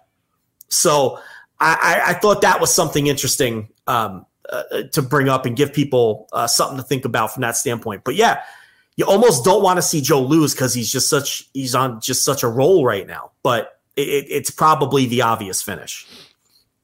Chris Jericho and Ricky Starks. Who's going first? I can go first. I'm not in love with this story right now. I don't know. Where are you at with this? All right, I'll go first. I like it. I think, but here's the thing about this, and I said this behind the paywall. I like it, but they have to stick the landing. Yes. That's the key here. And for some reason I'm either dubious or a little nervous about it. I don't know. I don't know. Is that good though? Maybe. Isn't it good that you're not sure what the finish? Because I feel like it's a 50-50 match, and that might be good in that they're not tipping off an obvious finish. But in order for this story to have worked and in order for all of this time that they've invested into story to be worthwhile, whatever they do for the finish, they have to stick this landing. We've been talking about sticking landings a lot lately, with Roman and Sammy and everything. And they obviously did not stick their landing. This one you have to stick, or all of this work you've done with Ricky Starks, starting with the tournament to earn the title shot against MJF, and then the MJF feud, which worked out. Even though he lost in the end, he got kicked in the dick and cheated, and he came out better for it. I think everyone would agree. Now the Jericho thing. And I really don't understand, and maybe since you don't like it as much as I do, you can take the other side of this. But what I don't understand is the criticisms that Ricky Starks hasn't looked good in the feud. He beat every single member of the JAS. He beat Jericho clean in the middle. He beat Jake Hagar. He beat Daniel Garcia on Rampage. He beat both members. He beat Matt Menard and Angelo Parker in the gauntlet match, and he beat them like total jobbers. He has beaten everyone in the faction, with the exception of Sammy, who he hasn't wrestled. Okay? He's beaten them all. And the only time they get the better of Starks is when they outnumber him. This is just classic pro wrestling storytelling. And the story is, when the babyface has these guys at even odds, he wins. And when they overwhelm him with numbers, they get the better of him. And now at the pay-per-view, with all of Jericho's boys banned from ringside, we're going to, the idea here is we're going to see Starks beat him again. Right. It's finally one-on-one. No cronies, nothing. Yeah. Right. But the question is, do you really believe that Chris Jericho has been outsmarted? No, obviously now he's got something up his sleeve. He's going to turn on Starks or something like that. That's where I don't know that I want that finish. Like, I would like it to just be Ricky Starks beats him because he proves, yeah, you know what? When it's just one-on-one, I'm better than you, and now we move on to something new where Ricky Starks goes and does something else, and Jericho does something else or whatever. But there's that part of me that's like, all right, all this is going to be Jericho's still going to outsmart him, and they're going to add, a new member to the JAS, or actually Andretti's going to turn on something like that. You know what I mean? I just have that in the back of my mind, and that I feel like it's going to be a little bit of a gut punch because I just want that story to be Ricky Starks just beats him because he's just, when it's one-on-one, I'm going to beat you and I can beat you. I just, part of me is cautiously, coming into this knowing there's probably another wrinkle that's going to happen to this that's going to get Jericho the win. Yeah, there's going to be a wrinkle, and that's going to be the whole key to this because I will totally flip on this and turn on it if they don't stick the landing here. And that's why it's such an intriguing match to see what the finish is going to be. Now, look, the hacky, predictable finish is Action Andretti turns on him because he's not part of JAS and he's allowed at ringside. Right. That's also the classic pro wrestling finish. Yeah, I'm going to hate that too because they're going to wrestle for 15 minutes and all of a sudden Andretti's going to come down. Yeah, it's like, well, if you're going to turn on the guy, why don't you turn on him in minute 1 of the match? Why don't you walk into the ring and immediately kick Ricky Starks in the dick and let Jericho pin him? Why are you going to let them face each other for 20 minutes and then run in? Unless he's running in because, look, there's a ref bump. Or he mistakenly cost Starks the match and there's some doubt. Did he mean to do that or not? It's like, Yeah, you could do that. Or you could have a ref bump and then the JAS comes down and then Andretti comes down to allegedly run him out. But then he turns on Starks. Like, we've seen all of these things a million times. And that's the classic pro wrestling way to get out of this. And when you have people like Chris Jericho and Tony Khan who are booking this stuff, they're going to go into that playbook. And that's what people's fear is, right? And then depending how that plays out, that is most certainly not sticking the landing because then Starks can come out of this not for the better. Right. But the idea that he hasn't looked good in this feud is absurd. How many more times? I don't agree with that. He keeps beating. How many times does he have to beat these guys when he faces them? He beats them every time he faces them unless they cheat. Right. And then everybody runs out and beats him up afterwards. But that's just power and numbers. That's the heat. I mean, he can't win. Listen, I don't know who needs to hear this. Okay. He can't win all of the matches and get the better of every exchange. That's not how these things work. And I think that there's just this weird anti-Jericho bias that plays into this with a lot of people where they just can't see Jericho objectively for whatever the reason is. I mean, there's this idea that no one has come out of a feud with Jericho for the better, which is complete and total bullshit. When you look at the history of Jericho's feuds, including the man main eventing this show potentially with MJF, but okay. Yeah. I mean, so what are we talking about? It's just shit people say. One guy came out of a Jericho feud for the worse, and that was Eddie Kingston, and a lot of that was his own doing. And it was his own fault. Getting into slap fights in the back and everything else. And having a bad match in the barbed wire match. That's as much on Kingston as it is on Jericho. Anyone else did Jericho not put Orange Cassidy over in the Mimosa match at the end of that feud? Of course. Did Jericho not put MJF over? Of course. Did Jericho not put Moxley over? Did he put? So what? Why do people say this? Are people out of their minds? All he does is put people over in the end. People always come out of these Jericho feuds. They move above and beyond Jericho, and Jericho's a mid-carder now. So it's total nonsense when people talk about that. It's just weird. People get brainworms when they discuss Jericho. To use a tired phrase, it's like Jericho brainworms. But with all of that said, they need to stick the landing here, or all of the work that they've done in this feud goes right down the toilet. And I think that your fears that they will not stick the landing are justified. Right. We'll see. I have a lot of fears about this one, and I think you do as well. AEW Women's World Championship 3-way match here. Jamie Hayter defending the title against Saraya and Ruby Soho. Yeah, I think that I was with this thing up until about 3 weeks ago. And then I turned on it. It sucks. It's garbage. It's terrible. It's just it's badly booked. The characters involved are tough. They stink. It's Hayter's fine, but it feels like the least important part of this feud. Saraya, I'm good. Like if they, I said they give her an. What did I say? Like the first week she was there, I said give her. I said after the Britt Baker match, hand her an envelope and say thank you very much. We'll don't call us, we'll call you. And then she just kind of leaves the company and you don't say anything or you pay her whatever her contract was for or whatever. But you hope you get out. They've pivoted to like dollar store NWO, and I don't know that that's what I would have done. I know you had to turn her heel because the fans just hated her and they don't want to cheer for her, but it's just dragging Toni Storm down. I think it stinks. The Ruby Soho, why is she even in this match? Like, just do Hayter and Saraya. You know what I mean? Like, I know, like, and then just have Hayter beat her. Like, I'm at a loss for what we're doing here exactly. But this is among all the stories. You talk about this AEW stories. This is my least favorite story in the match. I'm least looking forward to on all of Revolution. This is just nothing. There's nothing to it. Yeah, 1 to 10. I gave this one a 1, and I almost went with the 0. Jamie Hayter's good enough that I can't go 0, but 1 is probably where I'm at. I just want to get through this with Hayter as champion so we can move on and get Hayter back into having great matches on TV and pay-per-view and away from whatever this bullshit is. It sucks.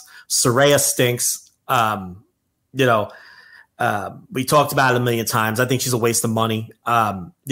It's funny how Khan talked on the media call today about how, Saraya came into the company and he said AEW fans didn't like her promos and what she had to say.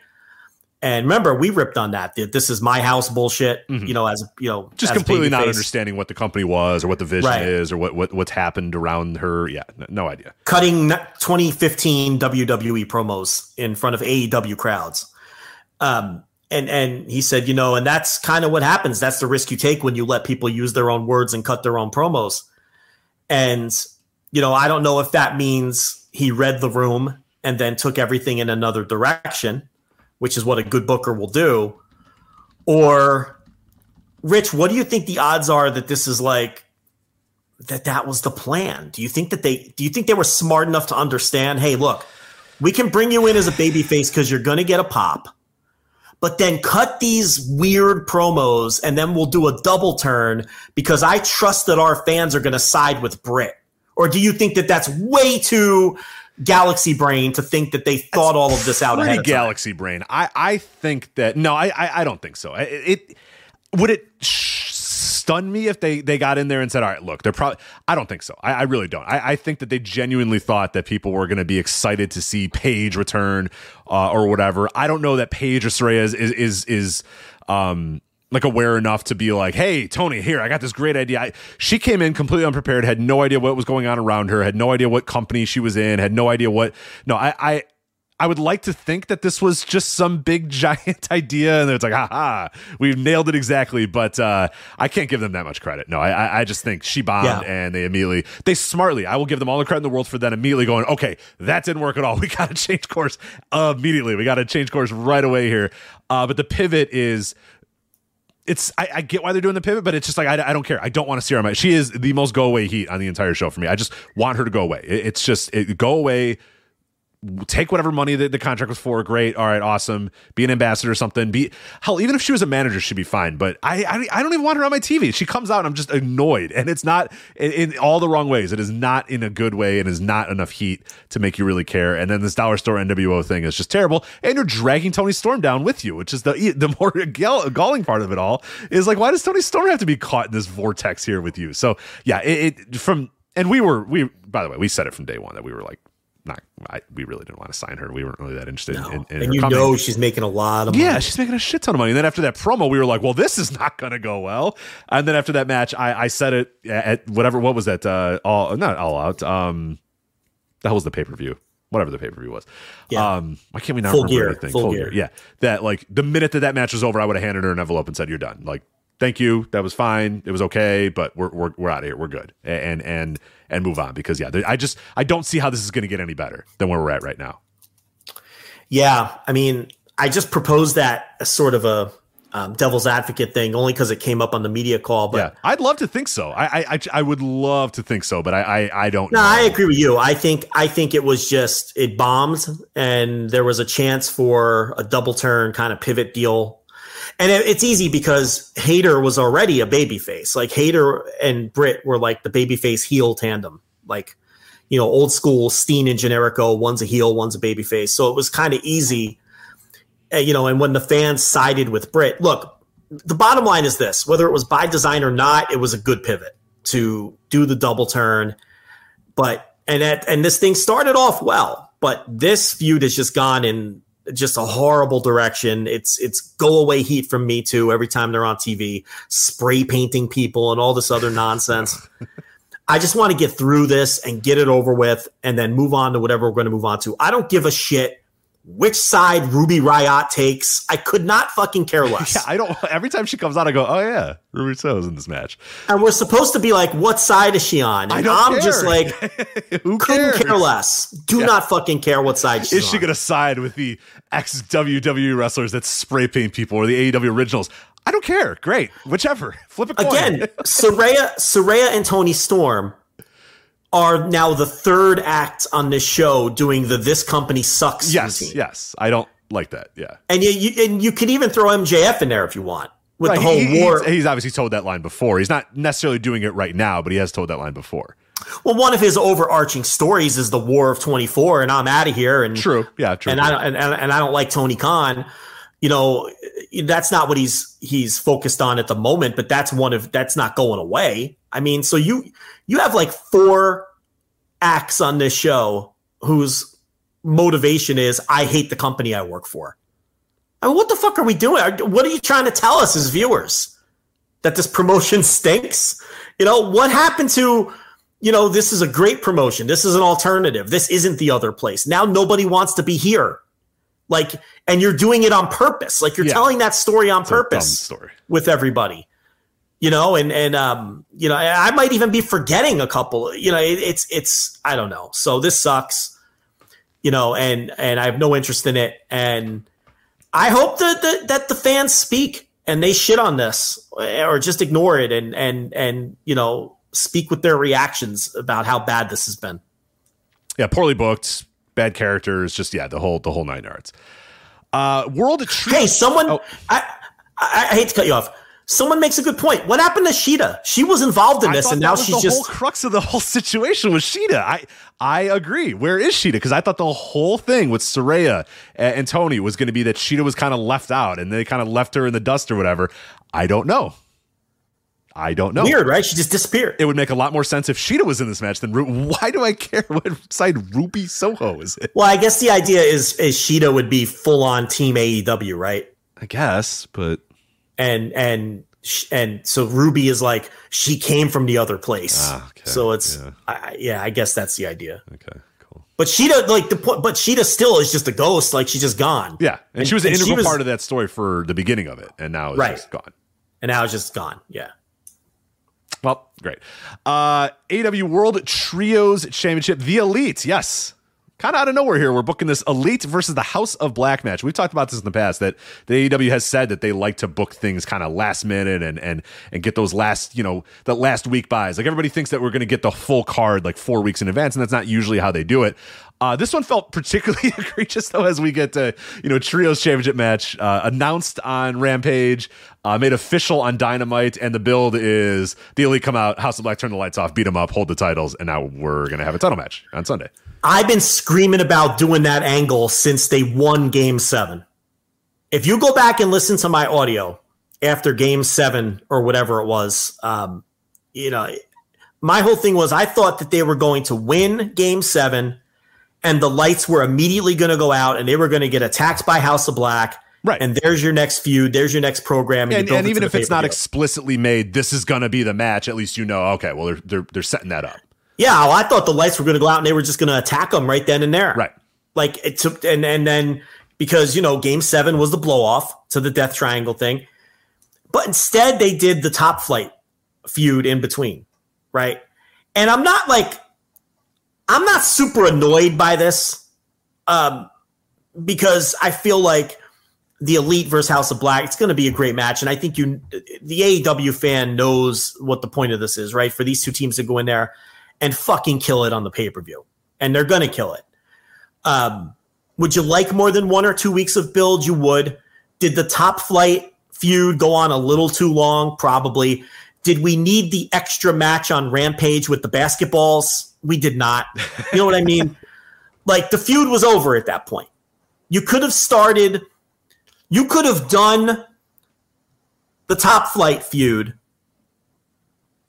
and started the House of Black feud a couple weeks earlier. You could have done both.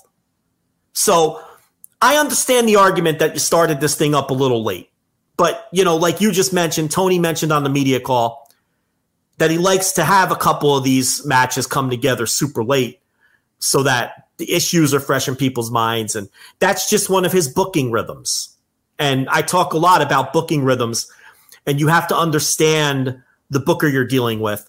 And something he likes to do is putting together some of the big matches late in the game. And, he did that with Punk and Moxley, and it didn't work. And that was with the main event, though. So that's kind of a different animal. He tried putting together the main event of a pay-per-view, 6 days out or whatever it was, and that did not work. But for all of the other, he's done this with undercard stuff pretty frequently, though, and he went through that in, unfortunately, excruciating detail on the media call. So, that's what we have here. But the match is going to be great. Oh, yeah. At the end of the day, the match is going to be awesome. But it did kind of catch me by surprise that we're just like, yeah, there we go. They're going to attack him, and then we're just there. But that's what they do. That's kind of the booking rhythm. So I saw some people, push back on that, and I agree a little bit. I'd like a little bit more of build to it. But I get that. Fine. I get that argument. Yeah, I'm just not particularly worked up by it myself. No, I agree. And then the bell's going to ring, and I'm not going to give a shit because they're going to go out there and kill it. And me, I'm always a little dubious of a little taken aback by all the House of Black stuff because it's just like, they cut that promo and got Mal Black back there talking about nonsense, and I'm just fucking wrestle, dude. Who says this isn't the start and not the finish? True. Right? What if this is the start of the feud? So, I think people kind of discount that too. Just because they're having a pay-per-view match doesn't mean that this is the end, that this is going to be a 1 week feud that starts 1 week and ends the next. This could be the start of something a little longer. I will say Stu Williams has a great point in the Noto chat where he says, I'm glad we didn't get more build. Can you imagine the lore between these two teams? Yuck. And you know what? That's a tremendous argument. Tremendous argument. Because Mal Black probably laid out a whole fucking, and then I'm going to capture Matt Jackson and brainwash him. And Tony said, you know what I like to do? The week before the pay-per-view, sometimes I like to announce a big match to get some last minute advice. I'm going to do that with this match, Mal. So thank you so much for these suggestions. I'm going to put them right here. But that's what we're going to do for your match. But we're going to use some of these ideas later. But thank you again for doing this. Please leave now. So yeah, that's some good thinking there. Yeah, Kenny Omega and Malachi Black, stroking their chins, thinking of the most dumb things they could possibly do. I've got an absolute deluge out here, a massive thunderstorm. Can you hear any of this? Or no? I cannot. Okay, yeah, all right, well, good. We got a lot of weather. A lot of weather hitting the country right now. So, well, I got like hail hitting up against my window. I'm sitting next to. So can't hear it. So that's okay. So, well, just letting you know. And if I get knocked off of the feed here, then you know why. All right, so there you go. And then the last match here, no holds barred, Christian Cage versus Jungle Boy Jack Perry. And my God, what a promo from Christian Cage this week. Holy shit, was that great.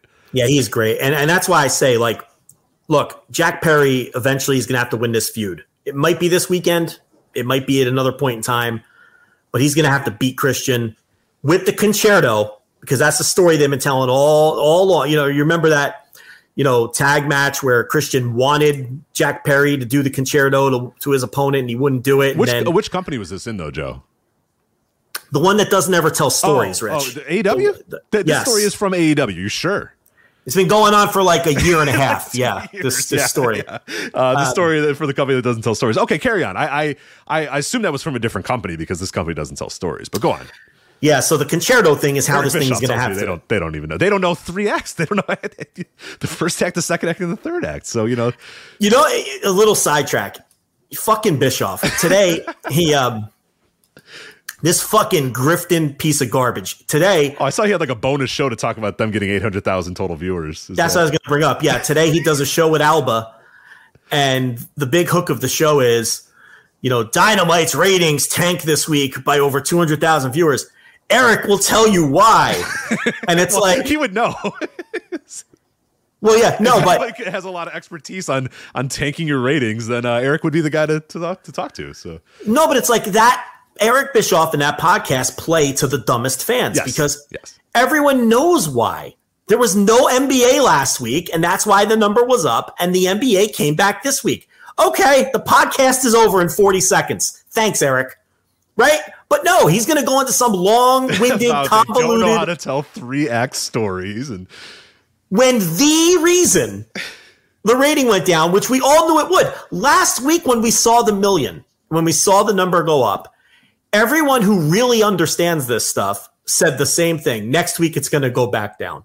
Last night when I recorded the Dynamite review 15 hours early, right? Because of the media call, I did the Dynamite review early. I told everybody, listen, the ratings are going to come in and they're going to be way down. They're going to be right back where they were before because last week there was no NBA. This fucking guy does a podcast today and people fall for it. People fucking fall for it. Do you know who has the worst mentions on Twitter? Brandon Thurston. That poor guy, and he don't read any of them. He doesn't read them, thankfully. He put the Dynamite rating up, and like fucking clockwork, all of the dumbest people on Twitter, just, down 200,000 viewers. I can't believe it's incredible. Yeah, they fucking everyone knew this was going to happen. Last week was the aberration. Okay? And Bischoff knows it too. Bischoff knows, but he plays to the dumbest among us. The people who still think Dave Meltzer picks his own awards are the people who Eric Bischoff and John Alba do their podcasts for. The world's dumbest wrestling fans. Anyway, Christian, this has to end with the Concerto. Yes. At some point, that's how Perry has to beat him, right? Oh, of course, yeah. When that happens, whether it's the pay-per-view or otherwise, I really think Christian could be he could be elevated to one of the top heels in the company. I'm talking main eventer. Because obviously his work is still at a super high level. We saw that before he got hurt in AEW. We saw that with the Impact run, the brief Impact run that he had for 4 months or whatever it was. We saw that with the Kenny Omega feud. And his promos are just... Fuck, that promo last night may have been the best promo on the show, and it had stiff competition. Oh, it did. It did. Yeah, but I kind of came away saying, man, that Moxley one was 101.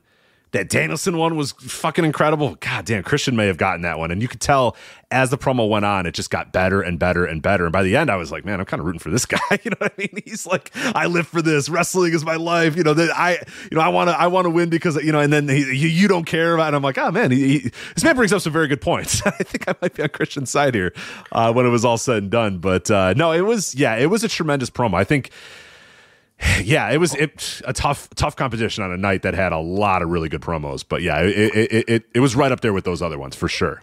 What do you make of the Edge rumors? Now, listen, he could keep his fucking stool and stay far away from this company as far as I'm concerned. Okay? I have no interest in fucking Edge sitting on his stool with the spotlight and making faces and talking about how he's going to that place. I have no fucking interest in that in AEW at all. Okay? I think that's geek shit. But here's the thing. if let's say that Edge does come, because Christian is throwing in little subtle hints in his promo. They're using like the same verbiage as one another. They're being cute. You know these two guys. They're in cahoots here. They're probably just fucking with everybody, but who knows?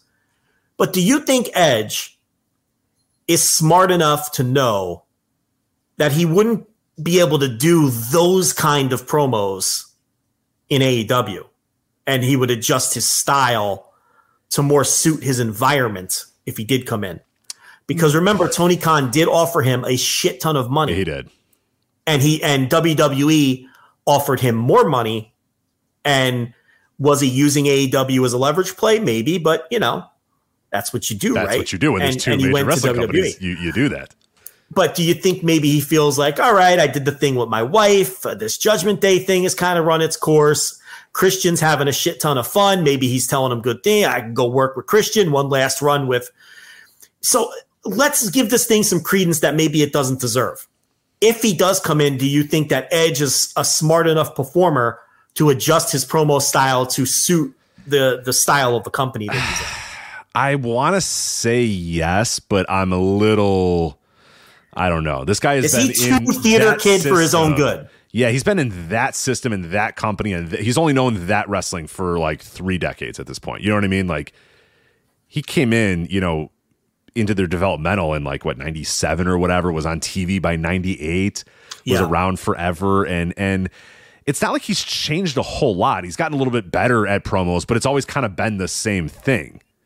You know what I mean? It's always kind of been and it's gone in different directions, but I think he's gotten significantly worse. Oh, I agree. He's gotten worse because his own everything that he's done in the stool and all that sort of stuff. But the cadence, the way he talks, the enunciating, all that sort of stuff, that's Edge 101. Like, and that's something they loved about the guy, is that he enunciated every single word, and he spoke very slowly so that everybody could hear every.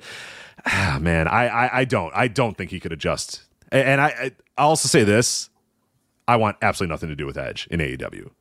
I want nothing to do with whatever money he's going to want to go to AEW, and I want nothing to do with that guy who's been exposed on WWE television for 3 decades on my show. A guy who's not even a real star. We've proven that time and time again, is not a tangible draw in any way, shape, or form. Body broken down at this point. Like, what the hell do you need Edge for? You're going to pay that guy multiple millions of dollars to come and hope that he doesn't cut shitty promos? He hasn't popped a rating since he dry humped Lita on Raw. And guess why everybody watched that? Because they wanted to see Lita's tits, including me and my friends. So you know what? Right? Call a spade a spade. There's a reason that got a big rating. People always cite that. It wasn't going to Edge, all right? It was because he was going to fuck a woman on Raw. So a bunch of horny ass dudes sort of, oh shit, well, we should watch that, see what happens. And they did. And that's what happened. He seems like a nice guy and everything. And I think great, cool, awesome. And I think him and Christian are really funny, like when they had that show on the network and everything. Yeah, definitely. But it's like he really is. It's become a meme how poor of a ratings draw he is. Like and it never stops. He gets the pop in the building, and then it just does not translate to television at all. I kind of have a globalized thought about AEW, and so we're finishing up our Revolution, So I'll give that. But I have like this globalized thought about AEW and WWE talent or whatever. I'm at a point right now in AEW where we're quickly approaching 4 years of this company existing. You know what I mean? We're reaching a point where they're not a startup anymore. They're not a plucky little fledgling under. You know what I mean? Like, they're a full-fledged company. They've been around for 4 years. I think I pretty much don't hire any ex-WWE people right now. I don't think you need to. I don't think you need them. I don't think you need the money.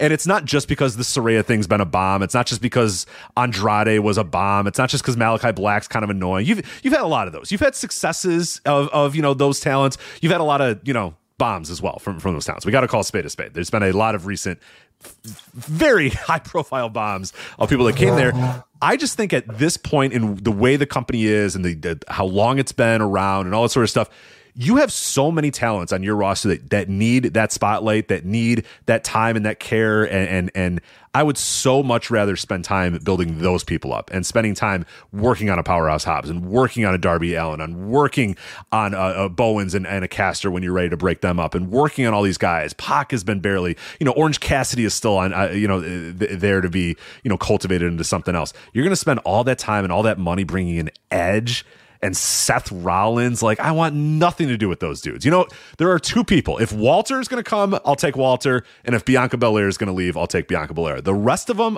Everybody else on that roster, I got no interest in. Zero interest. Brock, you want to bring Brock over? Sure, I'll bring Brock over. The rest of them, you can have them. I don't want overexposed talent that has been on TV for decades upon decades upon decades acting like dorks. I don't want them. And you don't need them. This company does not need them anymore. They're not stars. You know, none of those people on that roster are stars, the level that you can grab them and say, oh, well, now we're going to get extra viewers. You're not going to get extra viewers. You're just not. So it's and especially Edge. Edge is not going to give you any extra viewers, and the guy's been around for 3 decades. Seth Rollins is not going to give you any extra viewers, and he's been around for a decade or whatever. I'm good. I don't want any of those guys. I don't want their attitudes. I don't want their contract dollar figures. I want AEW to build their talent because they have a lot of people on the roster right now, and not a lot of spots for these people. I want them to move up, and the lifeblood of pro wrestling and the way that wrestling companies get more popular and get more viewers is by promoting and pushing unexposed talents. And I want to put Seth Rollins. I'm going to pay Seth Rollins $2 million to be on my television. No, get the fuck out of here. I think that, these are talents that are getting 7 figures. You know, Edge, like we just talked about, isn't the reported figure $5 million a year? I think it was $5 million. Yeah, and again, is that true or not? It's probably close. I mean, let's be honest. Is it $5 million? Yeah, it's not 500,000. I'll tell you that. It's definitely he's making 7 figures. Yeah, it's multiple millions for sure. And to your point, wouldn't that money be better invested to keep Ricky Starks when his contract comes up, or to keep all the people using Powerhouse Hobbs or. I'm just whoever pops into my head here, to keep these people when their contracts come due now that, these guys all have television exposure now and have been presented at a different level and they can offer their services to the other side. And you might have to get in a bit of a bidding war to keep some of these people. And wouldn't you rather have that part of the budget allocated to keeping the stars that you have cultivated and built and invested television time in? Rather than, like you're saying, bringing in another Saraya, I don't know if any of these people would bomb it to the extent that she is bombed. I want to preface that I'm not entirely scared off by everybody because of Saraya, but Saraya is a great example of this is when it can all go wrong. From the day she entered this, she had no fucking idea what the ethos of the company was, what company she was getting into, what the idea is, what the vision is. She had no earthly idea, wasn't keeping up with the product, didn't respect it. It's a respect thing too. Andrade never respected the company either and thought he would be able to just bounce and do whatever the fuck he wanted to do and do, there's a lot of guys that I just don't think respect where that company is. I warned people about Andrade. I would listen. Don't blame me for him. No. Don't blame me for that guy. And he wasn't as big a star as people thought he was either. Yeah, so that's my thing is like every time somebody comes due, it's like, oh, well, they should, AEW should grab it. Do you really want the show to be filled with a bunch of fucking people that have been on TV for the last 15 years constantly? I don't want that. Can I pitch you one that you shot down? Can I make you one pitch? I think there's money in Jon Moxley versus Tyler Black. Would that be taking food off people's table, though? Well, I'm asking you. Okay. Well, I'm just saying because that fucking dork said that, he was taking. He did. Yeah. He did, but he's a fucking geek. No, fuck it. I know, but we have come to find out later that his kind of rah-rah routine is him just trying to be a locker room leader, and it's a put on. Well, he can continue to lead that locker room. I'm good. No. A lot of people do that for their, home team. Cody who was a bigger cheerleader than Cody, and now he wants to win the title his daddy never won. These guys are all workers, Rich. You know that. Oh, I know. So it's like, I think there's money in that one. I do. I think there's money in Freakin' versus Moxley. I think that one, but I agree with your general point though, that it might be time. Now listen, I'm going to circle it back to what we opened up the show with. Okay. And I'm going to hammer this home, and people on our Discord hate my guts for this. And I got into some nasty fights with people over it. That's the other funny thing. People think, the Joe Lanza safe space. They all fucking hate me in the Discord. Everybody dislikes me, yeah. I get more arguments than that. No, everyone fights with me. Listen, I think that's another reason why you need to have 2 separate and distinct AEW and Ring of Honor rosters. If you keep those 2 rosters, and people have talked about this for decades now with the roster split in WWE. If you dedicate yourself to it, and you do it right, you have now created two distinct promotions, and now you can have artificial jumps back and forth to keep both places hot when they need a boost. Okay?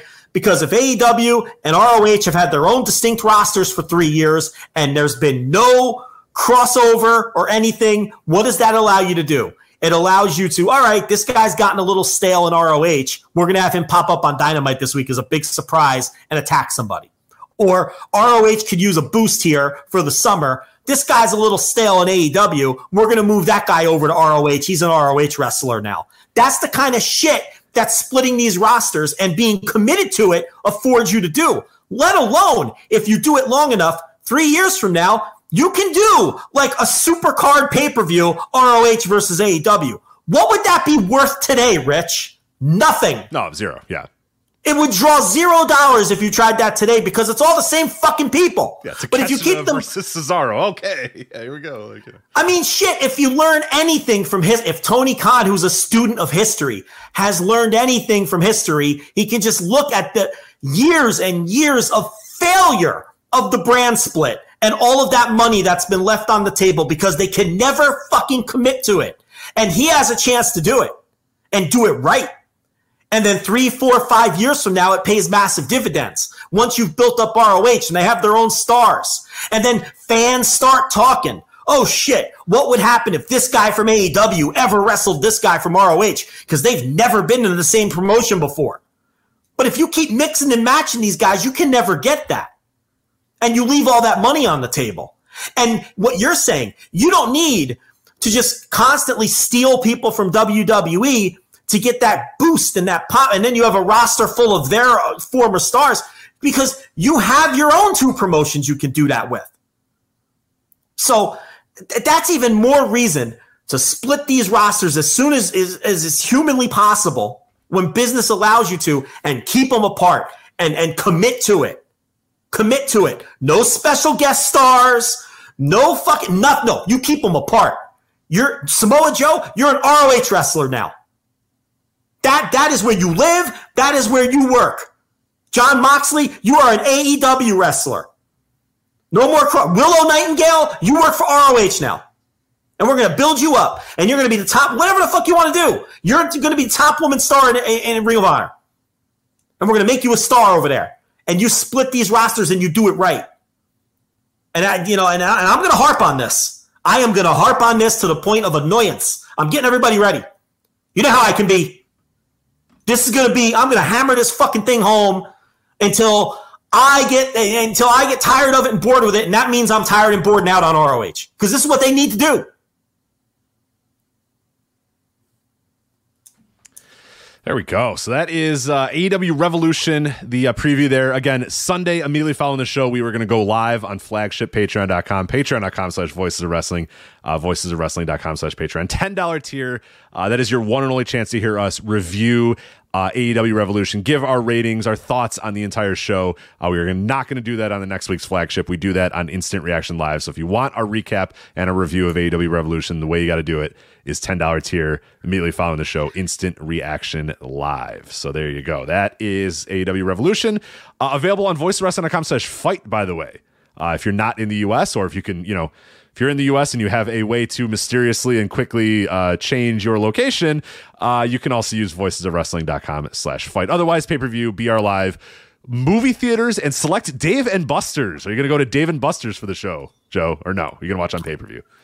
Well, I'm going to try to watch on DirecTV pay-per-view, but as you recall, the last two attempts to air these shows on DirecTV were fucking shit shows. Yeah, right. So, we'll see if, and I had to use, fight at the last minute or whatever last time. So we'll see if they can finally get that right, with the, I don't remember if that was ROH Final Battle, that the issue, or you've had some DirecTV issues over the last couple of months. DirecTV doesn't they don't allow, it'll be on the guide, but they don't let anybody order it. Like you try to order it and you call up and, you can't order it with the remote.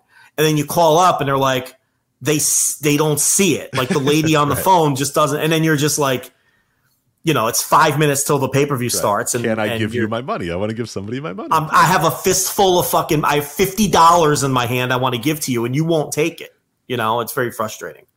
But Yeah, so Instant Reaction Live on what night is this fucking that show? is Sunday. That is Sunday, not Saturday. Right. It is on Sunday.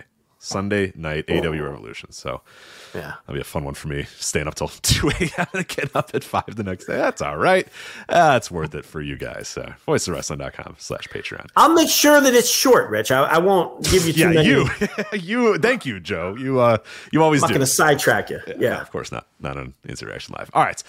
So that is AEW. That is Ring of Honor. We've talked all about that. Let's get into the world of New Japan Pro Wrestling because they had their Fantastica Mania tour last week. Started February 22nd. Just wrapped up February 28th earlier this week. Obviously, CMLL coming over, bringing their talents, commingling with the New Japan talents, and usually used to be a very, very fun tour.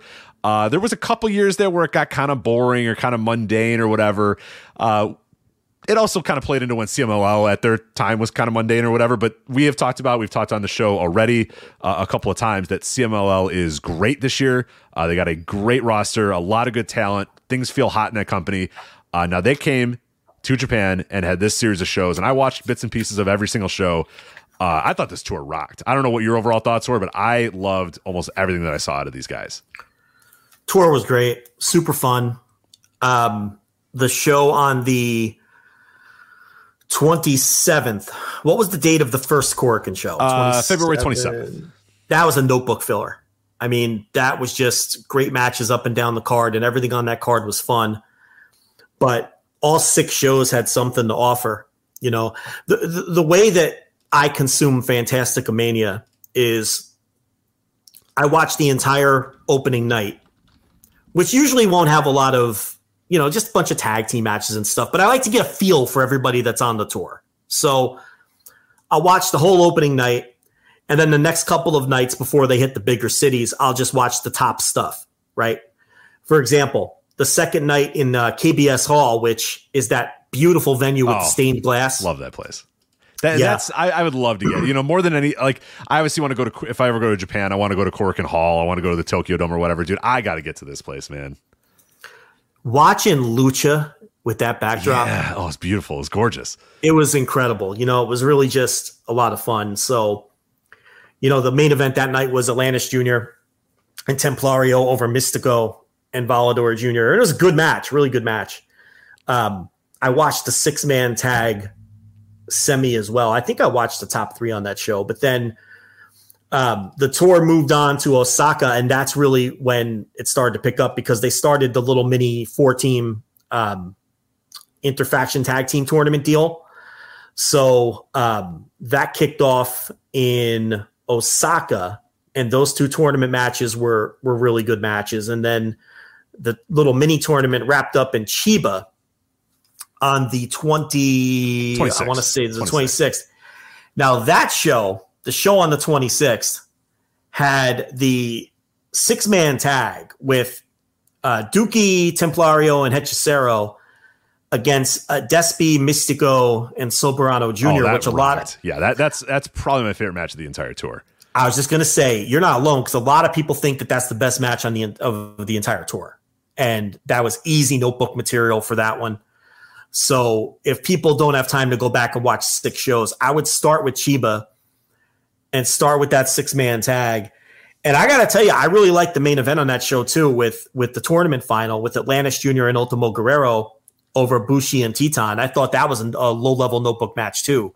So, and then the third place match was pretty good. I don't think it was as good as the final, but you know, so the top 3 in Chiba were very good. And then we hit Korakuen Hall for the last 2. And like I said, the show on the 27th is a must-see show. Right, top to bottom. Just hit play and watch. Yeah, hit play and watch. If you're looking for one show of Fantastica Mania, February 27th, hit play, watch, enjoy it.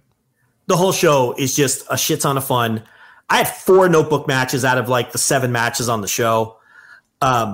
You know, and even the stuff that wasn't quite at that level, I thought was like the Master Wato and Tiger Mask. That was exactly the match that I was going to say. It was like a 4-minute match that, you know, just kind of whatever. It's just an undercard, but everybody was great in it. It was just a really, really fun match.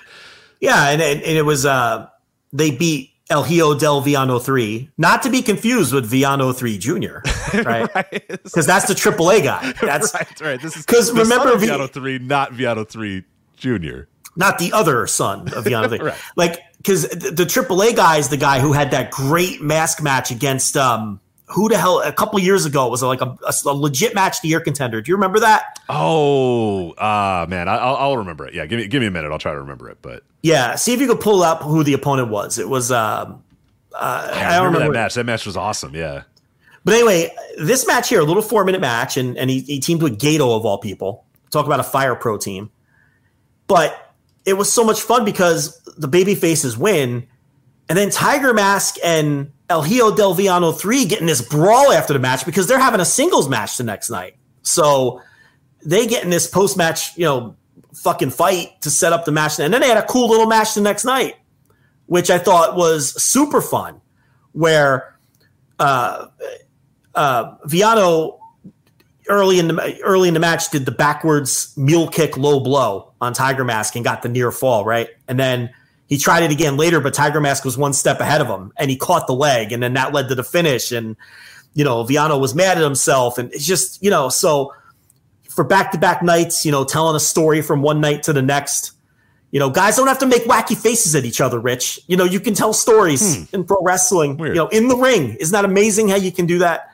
But did you find out who he wrestled in that? I can't. Yeah, somebody will maybe remember it. Yeah, I'm going through his whole cage match, and nothing. Do the match guide. It's got to be his best match. There. Yeah, it's not there. Which I really? Yeah, that kind of struck me by surprise. Hopefully, we're not mixing him up with another guy. But no, Villano 3 Jr.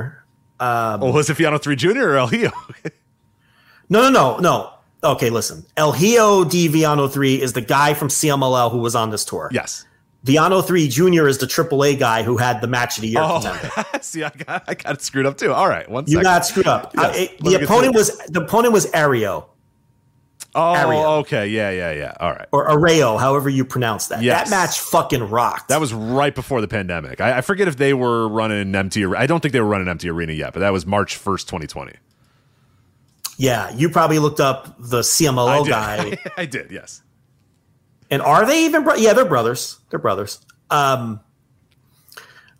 someone would have some real serious stolen valor here if one of them if they weren't brothers. But they wear like the same gear too. So it's very difficult, to tell the difference between. They wear their father's outfit and everything, and mask and all that shit. But no. So anyway, the 27th. Yeah. So I thought that the Titan Soberano Jr. match, that was just fantastic. They do the deal where with the leg injury down the stretch and everything when he came off the top. And to me, that was the best match on the tour. I went 4.5 on that one. Yeah, Soberano, I loved him on this tour. He was really good. He's been impressive. He's been one of the best wrestlers in the world this year. Yeah, and I've always thought he was pretty good. But, man, everything I've seen of him this year, I'm like, holy shit, this dude's great. Like you said, he's one of the best wrestlers in the world right now. Yeah, you can't miss him. Yeah. Volador Jr. versus Templario, I thought. Look, there's a limit. There's like a cap on Volador Jr. Like, he can't cross 4.25 because there's just something about him where but again, they had an excellent semi. I went 4.25 on that. And the match that I thought was the sleeper match on this night was Ultimo Guerrero versus Capitan Suicida. I'm gonna pitch something to you here. Yeah, what do you got? In terms of wrestlers, all time in Korakuen Hall, is Ultimo Guerrero in the top 10 most over wrestlers in Korakuen Hall? They love him there. Yeah, that's a serious question. He might be. Yeah, he's there. Yeah, it's certainly a conversation to be every had. Tour. Yeah, it is every tour. Yeah, there's a few guys that they clearly love. And yeah, Ultimo Guerrero is of the guys that come in far and away the most popular guy in Korakuen Hall. Rich, he does that raise the roof gimmick, and they all fucking do it. The roof gets raised. The roof of Korakuen Hall gets raised. For sure. By the way, the crowds rock. Japanese crowds are so much better than American crowds. They're so much better than any other crowds because this tour comes in and they play by all the rules. They know what the lucha rules are. They're all wearing, Mexico shirts and wearing lucha masks or whatever. They bring their vuvuzelas or whatever. They just rule, man. They're the best. You couldn't, if you had this tour in America, it'd be a bunch of fucking dorks like me in a black, wrestling t-shirt, booing and cheering and you know what I mean? Like, we wouldn't play it up. Gringo Loco's The World on Lucha is not going to have this crowd. You know what I mean? Like, I've been to shows that have very heavy lucha influence, and it's just the same guys doing the same thing. No, this crowd says, nope, this is CMLL. We must respect Lucha Libre and do the way that they cheer and the way that they do and the noises they make and the masks that they wear. They just go all out, and I love watching these shows, especially in Korakuen Hall. They play into it. The crowd plays into it, and I love that. It just makes it so much better when you watch. Hechicero was great on this tour in all of his tags. He rocks, was outstanding. Man. Yeah, I love Hechicero. Yeah, he's so good. I mean, he's built like a brick shit house. He's so big. Like, how tall is he? Because he looks like he's one of those guys that I'm sure he's not that tall, but he looks really tall and strong, even though I think he's strong. Now, no doubt that man is strong and well built. But yeah, he looks like he's like 6'4", 255, but I'm sure he's not quite there. But he's built like a boulder, and he obviously is an excellent grappler. He's probably like 5'10" too, right? Like, he's like 5'9", 5'10", but he probably looks shorter. Yeah, he probably is shorter. But yeah, man, he just projects like, God, that guy's just a fucking monster.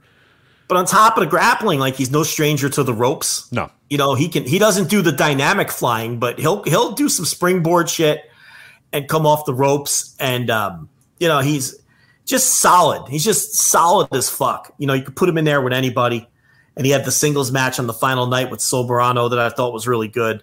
And Mystico had the main event on the final night against Atlantis Jr. That wasn't great, but it was, it was fun and it was good. The final night wasn't as good as the 27th, but, it was just as fun. I really adore that Tiger Mask El Hijo de Villano 3 match on the final. That's just pro wrestling to me. They plant the seeds the night before, and then they just tell you a fucking story in the ring with their physical movements and the way that they build the match, and it was just so much fun. It may have been my favorite match on the tour from that standpoint. Not the best match, but my favorite match on the tour. And Mystico was great on the tour. Everybody stepped up, and I guess a couple guys. Like, this wasn't a classic Cavernario tour, I don't think. He didn't do the fucking floor dive. But the crowd loves that dude, too. They love his music. He don't have to do anything. He just needs to fucking be a caveman. Yeah, well, that's fine. And he's over his fucking... That's what he's realized. Yeah, he comes over every year, and he's just super over. And man, was this fun. This was maybe my favorite Fantastica-Mania yet, and I know they haven't had him in a couple of years, and maybe absence makes the heart grow fonder, but some of these tours haven't been great. This one, though, was great. I mean, there was something to sink your teeth into every night. And, it helps that I'm super into the CMLL right now. I'm about to dive into the February stuff, which I haven't watched much of. And, all these guys were gone for 2 weeks or whatever, and they'll all be coming back. But yeah, no, I highly recommend the show on the 27th. Really, both Korakuen shows, but especially the 27th. I would say if you're crunched for time, just watch the entire 27th show. I think that gives you the complete vibe of the entire show. You get the just four guys versus Rei Komeda and Kosuke Fujita. Fujita was pretty fun during this entire tour. Like we said, you have that a good grimy undercard tag that only lasts about 4 minutes with Wato and Mask and Tiger Mask versus Villano 3 and Gato. El Hijo del Villano 3. Tough booking these days for Villano 3. El Hijo del Villano 3. And then I just think overall you had a real fun card top to bottom. But I will say that the 28th, if you do have time, I would watch the last four matches of that show, or just honestly watch both if you can, because I think like the Dolce Gardenia versus Okamura, they built that up through the entire tour. Yeah. Little by little, Dolce's trying to get him to, to trying to kiss him or trying to, and then finally Okamura's just like, no, all right, fuck this, let's fight. And they go out there and they have a pretty fun match. Well, I regret to inform you that Okamura is canceled. He is unfortunately canceled. You know the spot I'm talking about. Right? Yes. So, unfortunately, Tugging Collins. Yeah, yikes. More of a yikes, Okamura. Yeah. More of an 80s spot, I would say, but certainly. But they made up quickly. Hey, you know what's fun if you can take it for what it is. And then Soberano versus Hechicero, I loved.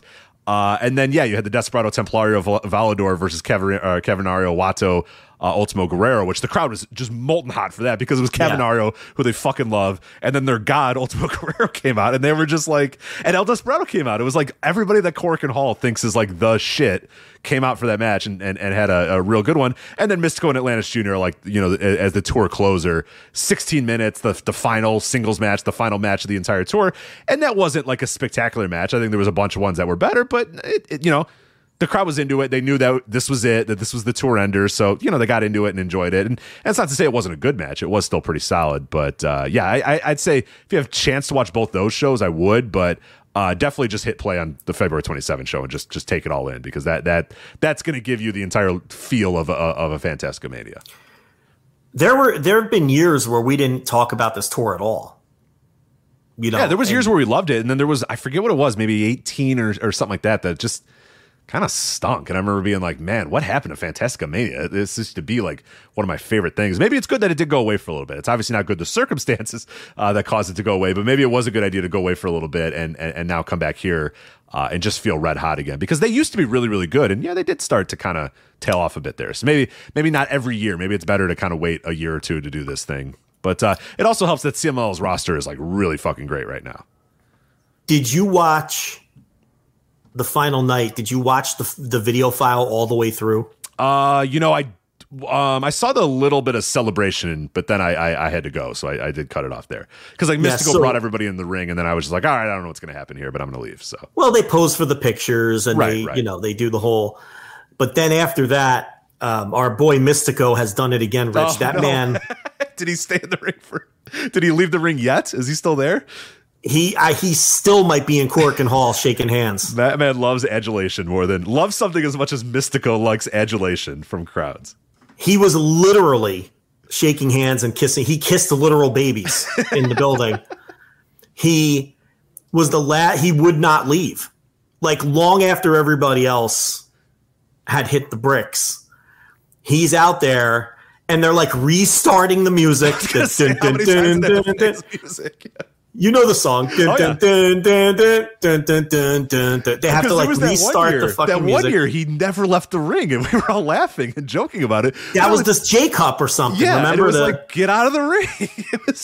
It wasn't even the end of the show. No, it was in the middle of the show, and because they couldn't cut away, so it was like dun, dun, dun, dun, dun, dun, dun, dun, dun, dun, and he's in the crowd doing like the double kisses to the that was that J-Cup that Taichi ruined, I think. Yes, and he's on the top rope just going mwah, mwah, just soaking it all in, and dun, dun, dun, dun, dun. It's like, we got to make sure that's the same guy. Go, bro. Let's go. Let's get out of here. So. Is that the same? Is that this Mystico that did that? We have to look that up. I think it was, because I think he was, what was he, Mystices at that time or whatever? Was it a Mystices deal? I think so. Yeah, I don't know if he was Mystico in but that it was one. this guy.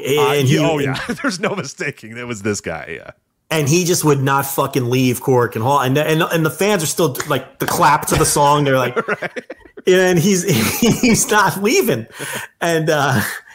He went up to like a woman in a wheelchair. Like I'm telling you, he personally greeted every person in that building and was the last guy. And then he got back in the ring. Like, he slid the title back in the ring, and he got back in the ring and raised his hands again. And then he's kissing the mat. And then finally, I believe he was a Caristico leaving at that time. But the same man. It was one of the nights of the J Cup. Yeah, I'm almost positive.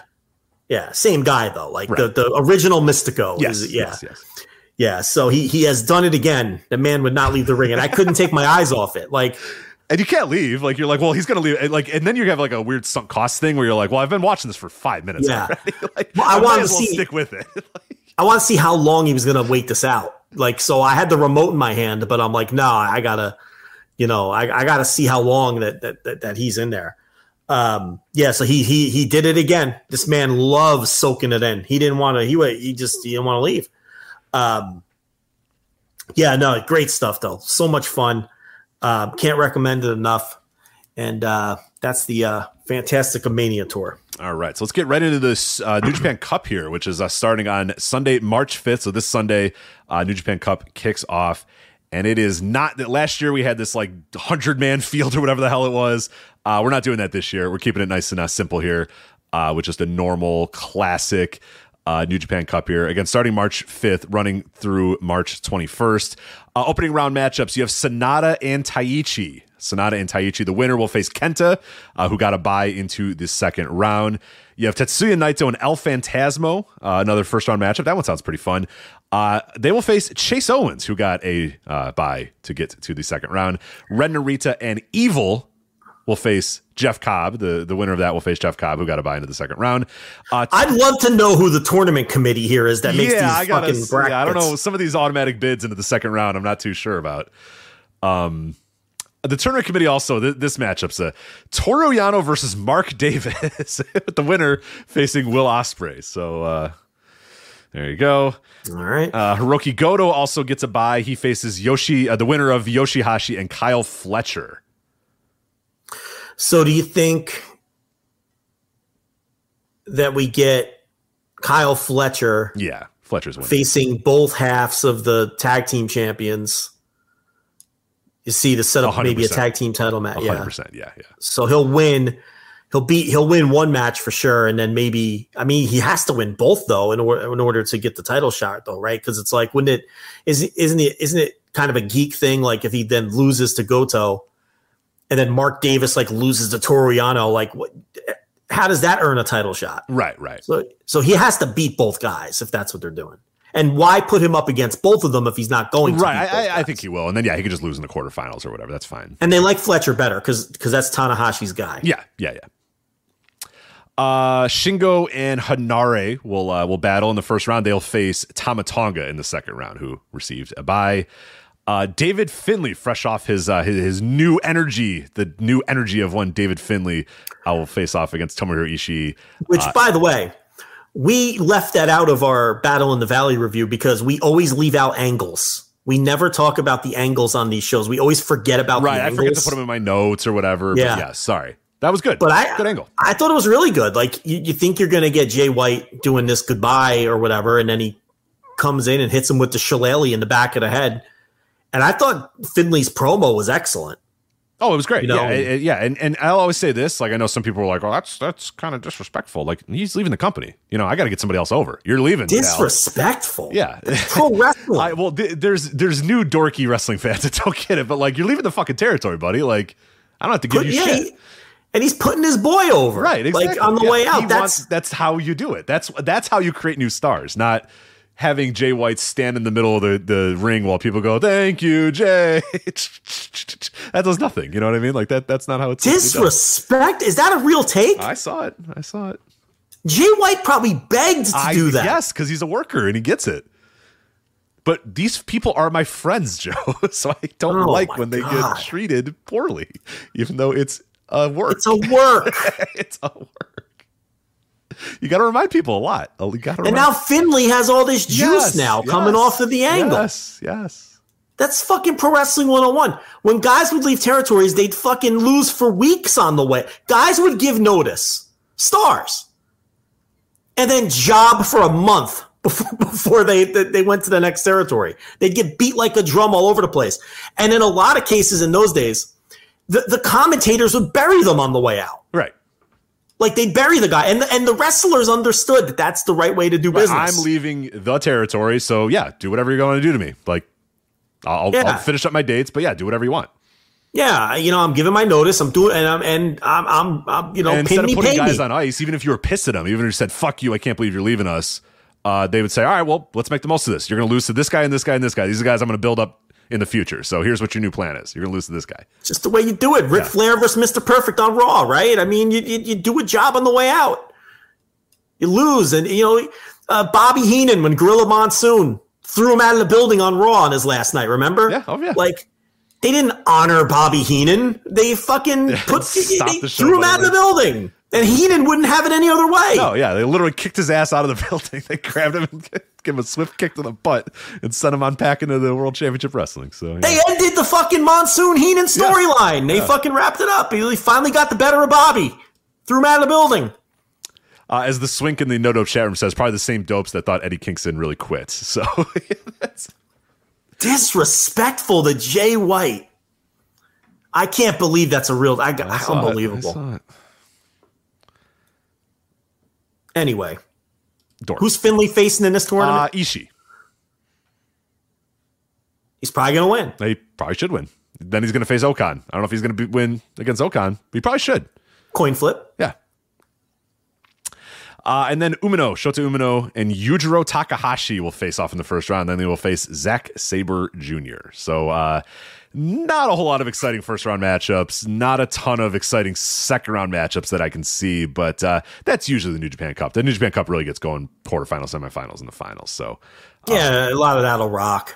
And then we'll set up a title challenger. I'm averse to predictions when it comes to these kind of things anyway, but I haven't even looked at it close enough to really who is getting the chatter as the favorite to come out of this thing. I don't think I've seen that exactly either. I think a lot of people are pretty open. I mean, Will Ospreay obviously is somebody that if you want to kind of reignite him and get him going again, he makes sense. Tama Tonga, I guess, if you're really trying to play up the post Jay White thing. I like the idea of El Phantasmo. What do you think about that? Not necessarily winning the whole thing, but maybe getting to that final. Well, yeah, he's clearly being moved up because he's the new, potentially the new Bullet Club guy. So yeah, he beats Naito in the first round with a pretty big upset. That'd be cool.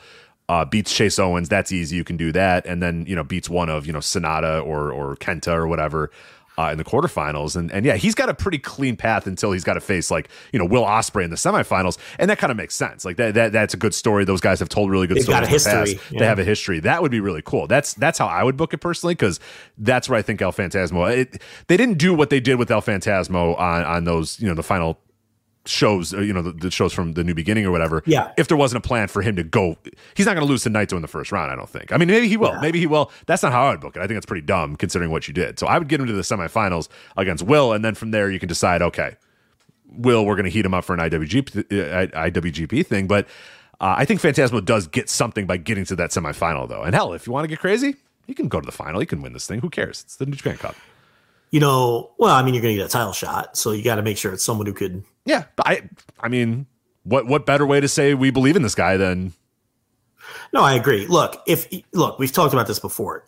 From the moment Phantasmo came in the company, you could tell that they liked him and he was on a path. And he's been on the same trajectory that a lot of these guys have been on, particularly in the Bullet Club. He was so protected as a junior. He won the Super J Cup in Seattle or wherever it was, and he only lost to the tippy top guys when he was a junior. And then they moved him up, and he's had these great series of matches with Will Ospreay, and now he's a heavyweight, and he's always been booked with respect because they've always had designs on this could be a guy with a long-term arc here where we can make him a heavyweight star eventually. And we're right there in the formative stages of that. So yeah, I can see him making a big run here as the next step to that, which might surprise a lot of people, but it was we've been talking about this for years. It's very easy to see that if you know anything about the way that Gato does his booking, all of the fingerprints were all over this in terms of this guy eventually getting, elevated. Oh, and it's following a lot of the beats that the Kenny Omega thing was too. We were screaming about all those years ago as well. I mean, it's obviously, and I'm not suggesting he's going to be a biggest star. No, and I was going to clarify that one guy was like an absolute no doubter, one of the biggest stars in the world of wrestling, and was going to be one of the biggest stars in the world of wrestling. And the other guy's El Phantasmo, but they have been doing some of the similar beats with Phantasmo and Omega, and they just clearly value the guy and think he's an important part of the company. So yeah, I would not be shocked to see him make a miracle run there to the semifinals or the finals. And then on the bottom half of the bracket, man, I don't know. I guess if you want to get back with Shingo and fire him up again, I guess you can do another Shingo Will final if you want to restoke those flames. Zack Sabre Jr. obviously, Shingo's got history with Phantasmo. True. You can do Phantasmo and Shingo. That'd be cool. I guess Finley. I don't know how many Gaijin you want go into the finals or whatever or competing there, but I think Finley should. I mean, obviously you've put some muscle behind him. I think he beats Ishii, no doubt. Okan, like we said, kind of a coin flip, but I think Okan could probably take a fall to Finley, and then then you have either Zack Sabre Jr. and Finley probably, and that's I think a pretty cool story too. So I don't know, and then Tama Tonga would be an interesting one too if you really want to I've had enough of that. But I'm with you. I don't want to do that. I would rather just have Shingo go through, beat Tama Tonga, and then you can kind of reestablish Shingo as a guy. But yeah, I don't see a whole lot of other. Maybe there's some secret person that we're not mentioning or thinking about here, and Sonata can sometimes surprise you and get into those. But yeah, I would have Phantasmo in the top half. I have Phantasmo and Will is what my semifinal would be. Then I think my other semifinal, I'd probably do Shingo and Finley, and then pretty much however you want to finish that out is okay with me. Do you think it would have been more effective? I just thought about this now. Do you think it would have been more effective to have Jay White lose to Finley on the way out, since they were always linked as young boys together? And there's obviously the New Japan lore for people who are big New Japan fans know that Finley won the first match and then never beat Jay White again. Jay White won like the next 7 matches or whatever it was, right? As he went on to Stardom and got the big push. Right. Yeah, that's a good point. So would it have been more because Eddie Kingston, right? Yeah, like where the fuck did that come from? Or was it more impactful to have Finley attack him from behind as a surprise? Yes and no, but I see what you're saying, that beating him. But I guess if you want him to be this new true like heel character that doesn't respect, Japan and is kind of annoyed that he gets called a gaijin or whatever, then it kind of works better for him to attack the guy after the match, as opposed to just because if he just wins that match, it's just like, oh, all right, cool. Well, congratulations to David Finlay, and then he's just kind of he vanquishes his opponent, but then he's just kind of David Finlay again. He would have had to have been the baby face too, right. And they want him to be like a heel. He's supposed to be edgy. So Kingston had the right kind of energy for the match. Even if that wasn't a high profile New Japan feud, particularly on the Japan side of things, Kingston had the right energy for it. And if you want Finlay to be sort of this edgy character, there's no way he wouldn't have been the babyface in that scenario in the match. So yeah, it probably was better to have him attack him, even though at the end of the day, he never beat Jay White, except for that very first match they had as young boys. And Finlay was always a weird young boy because he was like a young boy, but he really wasn't. Because his first tour was a Super Junior tour. He was in the Super Juniors in his first tour, if I'm remembering properly. And it's like he was kind of like Juice Robinson, where Juice Robinson was kind of a young boy, but really wasn't. Right. You know what I mean? He kind of towed that line. Yeah, there's like that weird line that a few of the guys were on. Yeah, and it's like, so he beat Jay White because Jay White was like a pure shaved head, fucking young boy starting from the absolute bottom, probably washing someone's balls, all that shit, right? So he won the first match, but then Jay White just beat him like 6 straight times or something.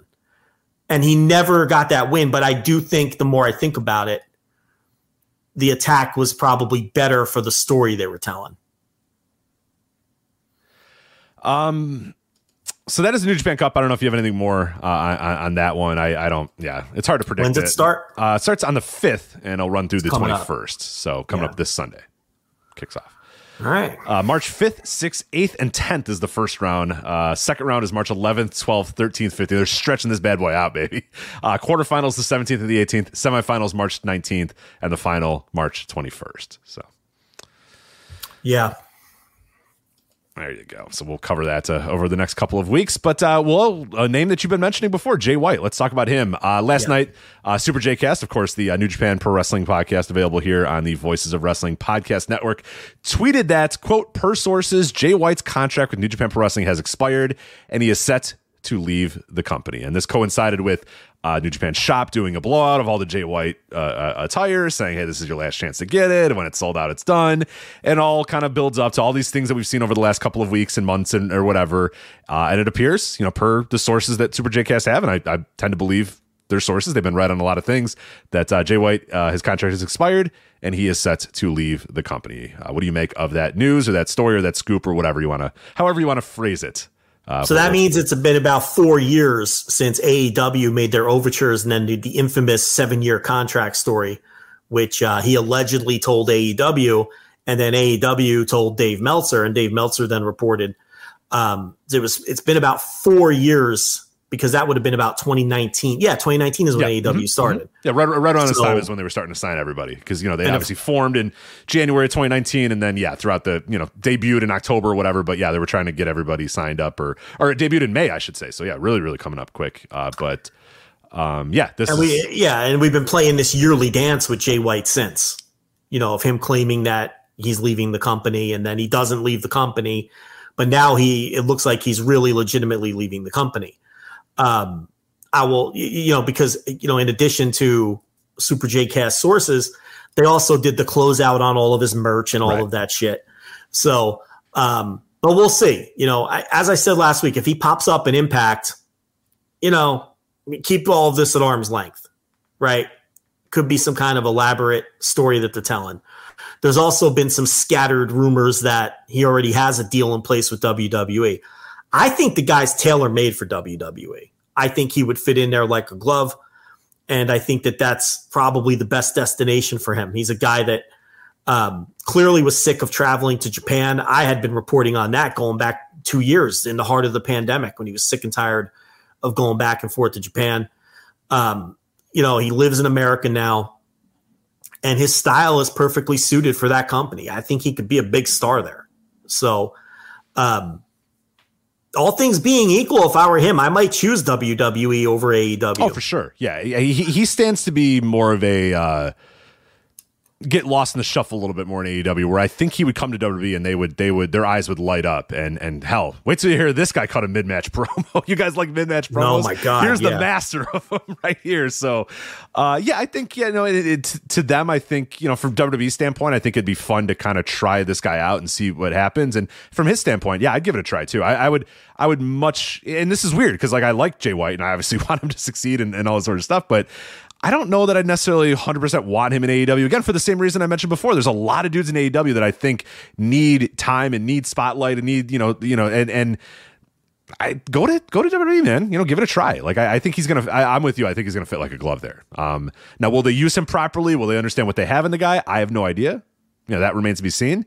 Who knows? Because it's that company. But if I'm him, I take that chance first, and then you can always go back to wherever afterwards. But, I think it'd be worth it. And I do think that he's tailor-made for this current, state of WWE that it is. Yeah. I think that would be the best landing spot for him. And they're devoid of like people, WWE, for all the 97,000 people they have on the roster, nobody feels like important. Nobody feel there are like the people that feel important on that show. We talk about all the time. It's Cody and it's Sammy that feel important. Roman, they pretend is important. Brock is kind of important. And then John Cena comes in sometimes. And that's it. Nobody gives a shit about anybody else up and down the card because they've seen all these people 1,000 times. They're either complete dorks or they've seen every one of these people for the last, 15 years on their television. So getting somebody like a Jay White, really does shake it up a little bit. He's a new, fresh body, a new, fresh face. I think, it makes all the sense in the world to me. Yeah. And their fans will eat him up. And his style of work too will really fit in with their main events. They'll love him. Too. Yeah, he'll get a lot of back pats on going through Gorilla for that work that he's going to get. It's very So I just think it's a great fit, and I've kind of been ready for Jay White to fuck off for a while now. Yeah, that's where I'm at too. I know a lot of people are going to globalize it and like, oh, that's New Japan Pro Wrestling losing, one of the guys that they've cultivated and one of their top stars. You know what? It's fine, man. New Japan is more than capable of filling his spot with numerous other people. Yeah, it sucks because that guy is still probably in his prime and still has many, many more years. But the passion has been gone. You could see it from him for the last 2 years. The guy just has not.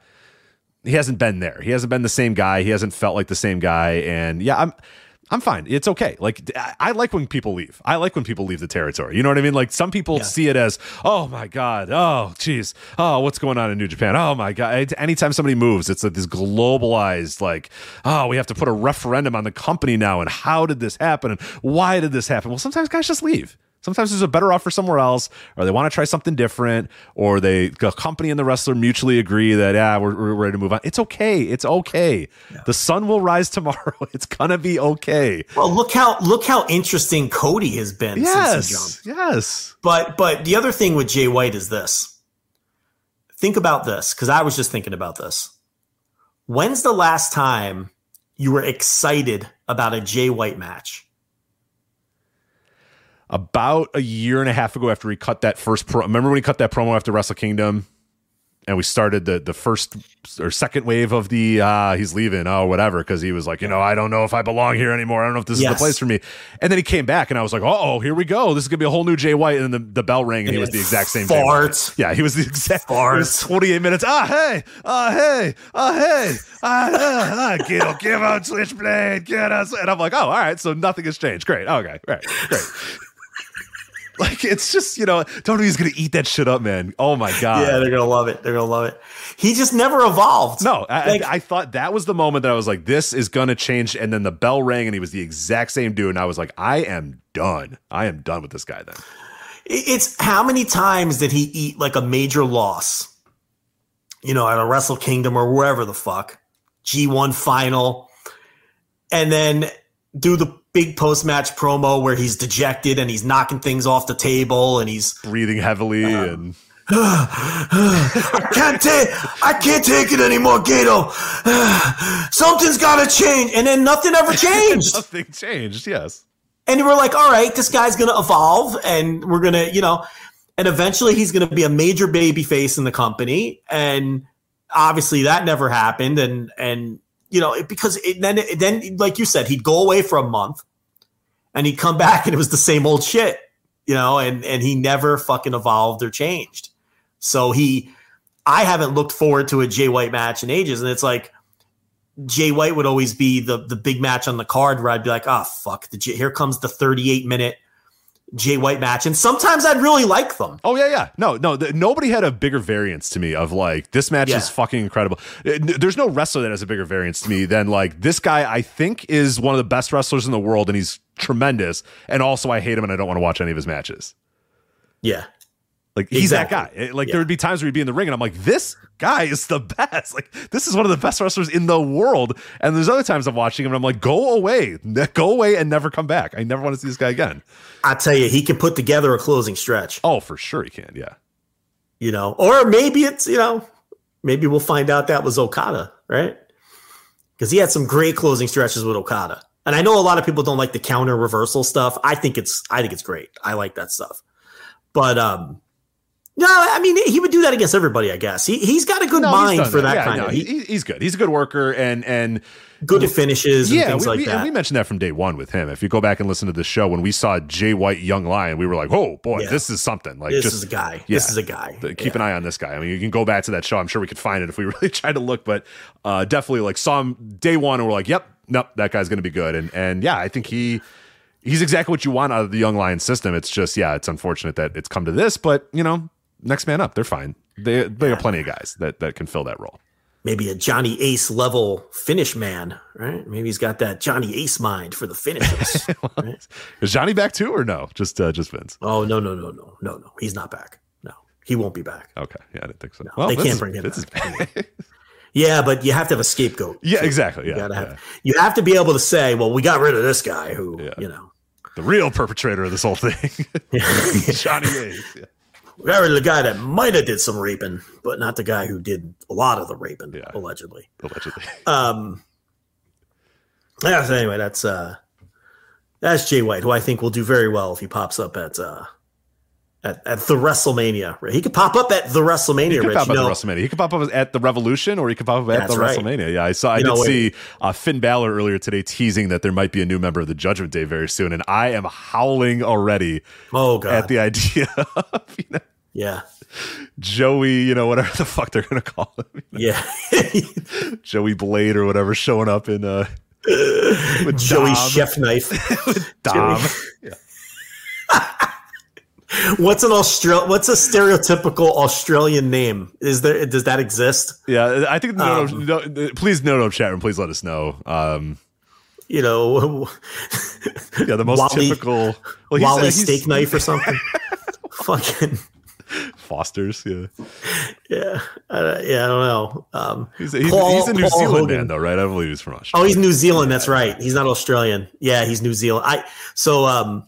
They're just, Beef Wellington. They'll have to do something with. Call Beef Wellington. They call him Beef. He'll be the third Beef Wellington to be a famous pro wrestler. They'll just call him because Wellington. So they call him New Zealand.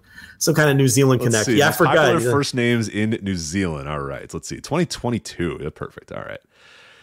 The boys: Oliver, Noah, Leo, Jack, Luca, Theodore, George, Charlie, Hudson, or William. Yeah. So Oliver, yeah. Oliver Cleaver coming to fucking WrestleMania.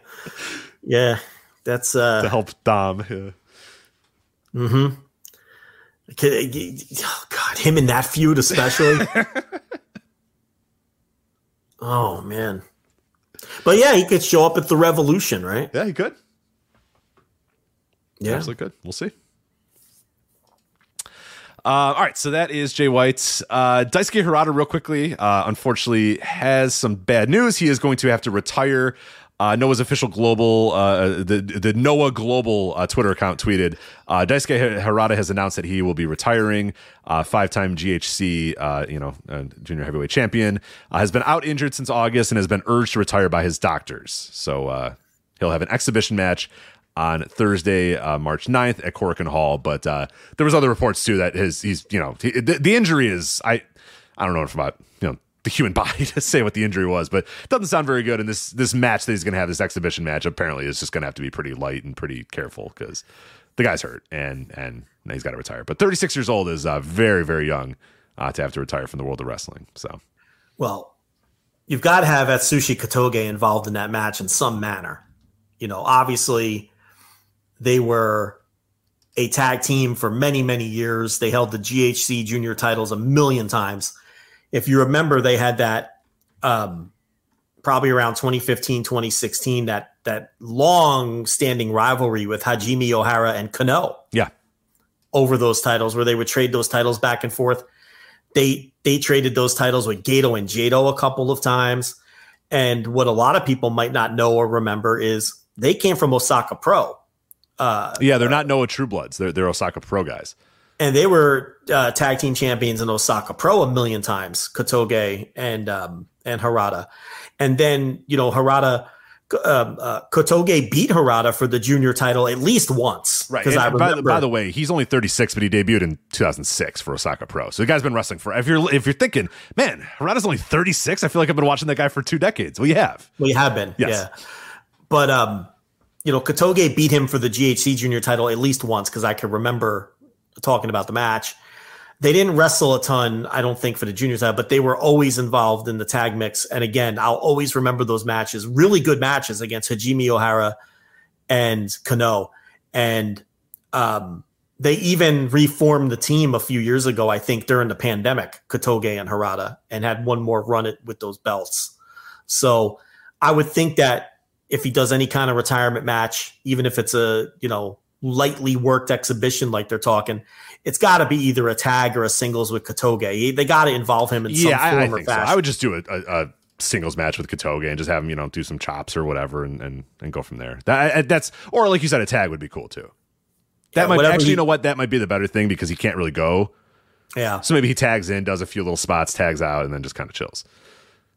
Yeah, whatever he can do, and he was a good wrestler. Great wrestler. I mean, a lot of those Noah lean years and stuff, those junior tag titles were some of the highlights of those shows and that series of matches. He debuted against Kotoge. That's the way to go then. It's got to be Kotoge. It has to just be. Do a one-on-one. Just do a one-on-one. End it and close it exactly the same way. Yeah, they're intrinsically connected. Right. I didn't realize they were even just literally against each other in their first matches ever. Yeah, exactly the way to go. Just have it be a singles match between those two. This is Rob Van Dam and Sabu. This is Rey Mysterio and Psychosis. This is Dragon Lee and Hiromu. This is they're intrinsically linked for as long as wrestling history will exist. It's Daisuke Harada and Atsushi Kotoge. That's just they're just forever going to be linked with one another. So that has to be the match, in some form or fashion. But a lot of really great tag and singles title matches during those, the late 20 teens, I would say, the back end of that decade was where he really peaked. And, he stuck around through this new era and everything, but really wasn't featured as heavily as he was. He'd always be in the title mixes and stuff, but the Noah Juniors were booked like shit, obviously with the Nosawa booking, in the Muto era. But yeah, no, a lot of great stuff. And if you want to go back, Case Lowe had a recommendation that I haven't watched it yet. Let me see if I can find it. But is it a Dragon Gate or a Toryumon match? Of course, it's Case Lowe. It's one of the two. It's let me see if I can find this fucking thing. I think I'm going to make it the match of the week on Monday. So let's see if I can pull that up. I thought it was an Osaka Pro, but yeah, I got it. I got it right here. It's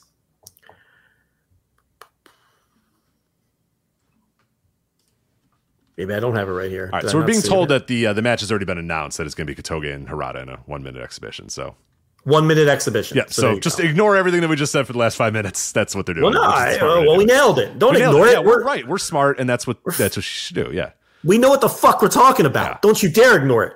Okay, here it is. Case Lowe. If you have never seen Daisuke Harada wrestle or want to reminisce about his career, I cannot recommend Harada, Kotoge, and Takayokida. I'm not sure who that is. Versus a young Mark Haskins, T-Hawk, and Anthony W. Mori from a what a match! Whoa, what? It is from a Dragon Gate versus Osaka Pro show. One of the most unassuming great matches ever. I would say, yeah. I am going to make that I'm letting everybody know that that's going to be the match of the week on Monday because Case has a YouTube link here. So there you go. I'm going to put that on the watch later list. We got that saved. We got that taken care of. The match of the week this week, by the way, I have to apologize to the subscribers. I completely whiffed. I think that's the first time. I may have whiffed one other time. But doing it about 2 years now, I whiffed. My Mondays have been packed. The girls got gymnastics, and there's just a lot going on over here. And so I've been doing them on Tuesdays. And this Tuesday, I just completely forgot about it, and I didn't realize it until Wednesday. So there was no match of the week this week. That's on me. So I apologize for that for people who were waiting for it. But that 6-man tag, that recommendation from Case Lowe is going to be the match of the week on Monday. There you go. Match of the week available. Flagship patreon.com, patreon.com/voice2wrestling, voice2wrestling.com/patreon. Just not this week, but most weeks it is available. A lot of other stuff up there as well. Canadian Heart Month. I'm finishing that up. Watching some old classic great Bret Hart matches and talking about them. A lot of people watching these matches for the first time, or I'm breaking down the stories of Bret Hart a little bit. So I've had a lot of good feedback about that, which is awesome. And yeah, a lot of other good stuff coming up there right now. The instant reaction, as we said, will be up there. Jovember to Remember from last week is there. So yeah, a lot of great content up there for $5 or $10. Flagship patreon.com, patreon.com/voices of wrestling. All right. We're a little crunched for time here, so we got to get to this MLW thing. Because, oh boy, they're at it again. I feel bad because I watched all of No Surrender. I want to talk about some of it because I watched it, but it is what it is. That's part of the job. But MLW is at it again. So, okay. I'm going to give you all the details, Joe, and then I want you to try to tell me who's bullshitting who, what's real, what's fake, what the fuck's going on here, okay? Let me do that. Lay it out for everybody. Reels, the network carrying MLW, we've talked about Reels over the last couple of weeks, has reached a deal with Peacock. So now Peacock you're going to be able to stream Reels through Peacock. But MLW content will not be included in that deal. That is, of course, because of Peacock's exclusivity with WWE. So what's going to happen is, and this is from the Hollywood Reporter, quote, there is one quirk under the Reels deal. While it will include the channel's live linear feed, it will not stream Tuesdays in the 10 p.m. hour as Reels airs Major League Wrestling in that hour. Peacock has a streaming deal with the WWE, which has exclusivity in the category on Peacock. Okay, so that's that fact. We got it. Now, this may or may not be related, and that is up for you to interpret here. But we have also been told that Reels is only going to air MLW 10 times. And then that time slot will be available. So they told people in these press releases, we're airing MLW for the rest of this 10-week run, and then anybody can take this time slot again. This time slot is available for another television show. Well, I think that was Hollywood Reporter who reported that. I don't think Reels ever. Oh, I forget it. Okay. Well, regardless, my question to you, Joe, was MLW originally on a 10-episode deal, or are they now on a 10-episode deal because they want to get them off this network because of this Peacock deal? Okay, let's add this perspective. Dave Meltzer says, according to Reels, they're undecided on what they're going to do. So he's been digging around and talking to people at the network. This is my take on it. I think that MLW had a deal with Reels that was a real television deal. I think that Reels cut the deal with Peacock, and then at that point decided the MLW thing is more trouble than it's worth because the Peacock deal is a big deal for us. This MLW thing is, Peacock is more important to them than MLW, is what I'm getting at. So I think the Hollywood Reporter got information from a source inside Reels that they were going to cancel this thing after the 10th episode, put that in the article, and then all hell broke loose. I don't think MLW was aware that they were going to be gone after 10 episodes until this Hollywood Reporter thing came out. And I think Hollywood Reporter got that from someone inside of Reels. That's me putting the clues together, and that's what my gut is telling me. And now when Meltzer is going to Reels to ask them what the hell is going on, Reels is telling him we're not decided yet because they know that the Hollywood Reporter created a mess.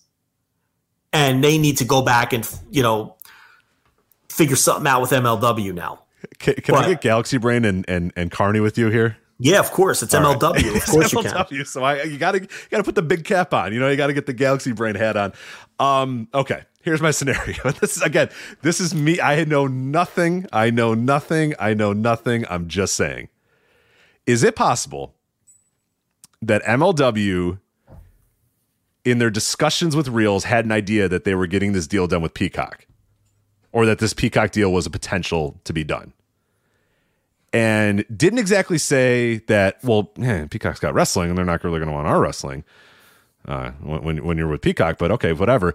And then maybe did a time buy here to get their show on their network. And now that Reels is with Peacock and now can no longer show MLW because of their exclusivity with WWE, MLW is in an ongoing lawsuit with World Wrestling Entertainment about not being able to do TV deals because of WWE, right? Well, their lawsuit got thrown out, but they're allowed to amend it. Yes, they can. Which fits right into this period where MLW can say, we were on Reels and they struck a once in a lifetime deal to air their content on Peacock, but WWE once again prevented us from being on. So they could play the victim again. Yes, right. And think about this. And court says, we'll eat shit. We'll pay $8,000 an episode or whatever the hell. Do a time buy for X amount of weeks, knowing they're going to sign this Peacock deal. They sign the Peacock deal, then they could say, "Oh shit, whoa, you can't have two wrestling shows on there." And MLW can laugh to the fucking courtroom, saying, we got another thing on our lawsuit." Boom. Yeah, I like your scenario better because it's the judge basically said, "Hey, look, the way this is written, you have a case if you write it in a different way. If you present it in a different way, I'm going to let you take this back and try to give me something more here. Because there's something here, but not the way that you're presenting it. And this would be a little extra piece of evidence. This is it. So, but really, they don't have any leg to stand on here because their beef here would be with Reels. Right. Because WWE has in their Peacock contract that there's no other wrestling. So if Peacock makes a deal with another entity, that's not WWE's problem. Their contract says no wrestling. Right. And by the way, none of these companies, Peacock Peacock knows they have WWE, but Reels, when they were making these negotiations, had no fucking clue they had MLW, right? They don't care. They're looking at Live PD or whatever the hell that show is. It's not Live PD. They have one of those shows. Peacock wants the Live PD knockoff. Right, exactly. Yeah, I forget what it is. I don't care. But Reels at no point said, "Oh, wait, hold on a minute. But just so you know, we air Major League Wrestling." Yeah. So is that going to be a problem? They were probably like, "Yeah, whatever. Just give us a shit ton of money and we'll play, then you could play the Live PD ripoff show that we have." So, well, what makes it even more weird is that they kind of just shut Fusion down after telling people that it was going to air on Pro Wrestling TV or Pro Wrestling.tv, whatever that thing is called. Yeah. And then they canceled it. And then the first week they canceled the airing and then they never aired it again. They haven't aired it since Underground has been airing on Reels. So it's that's weird. It's also weird that weird things with MLW. No, surely you jest. I went for clarification and asked their PR guy, Sean Graben. I was like, "What's going on? Does Fusion exist? Is it going to keep airing there? What's going on with BN? What's the deal with, and he never got back to me, which is very strange because he is very diligent and always gets back to us. One of the best in the biz. So we've been working with him for years because he was the Access TV PR guy many years ago. And, when we worked with him with Impact and New Japan and everything else.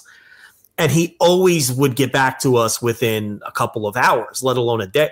He never got back to me. And it's almost like if you want to add to the conspiracy, maybe he didn't want to really talk about what the hell was going on, with Fusion. And look, if you want to put on a tinfoil hat here, you can, because there's a lot of weirdness surrounding this show.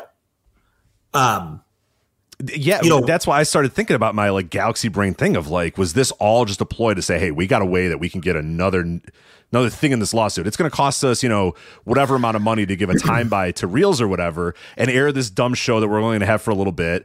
And then, we have another thing to bring to this lawsuit. And maybe then we can win the big bucks here. We can win the real big bucks where we say, we got WWE by the balls here. They're going to have to settle with us. And then we're going to make even more money. I don't know. I don't know.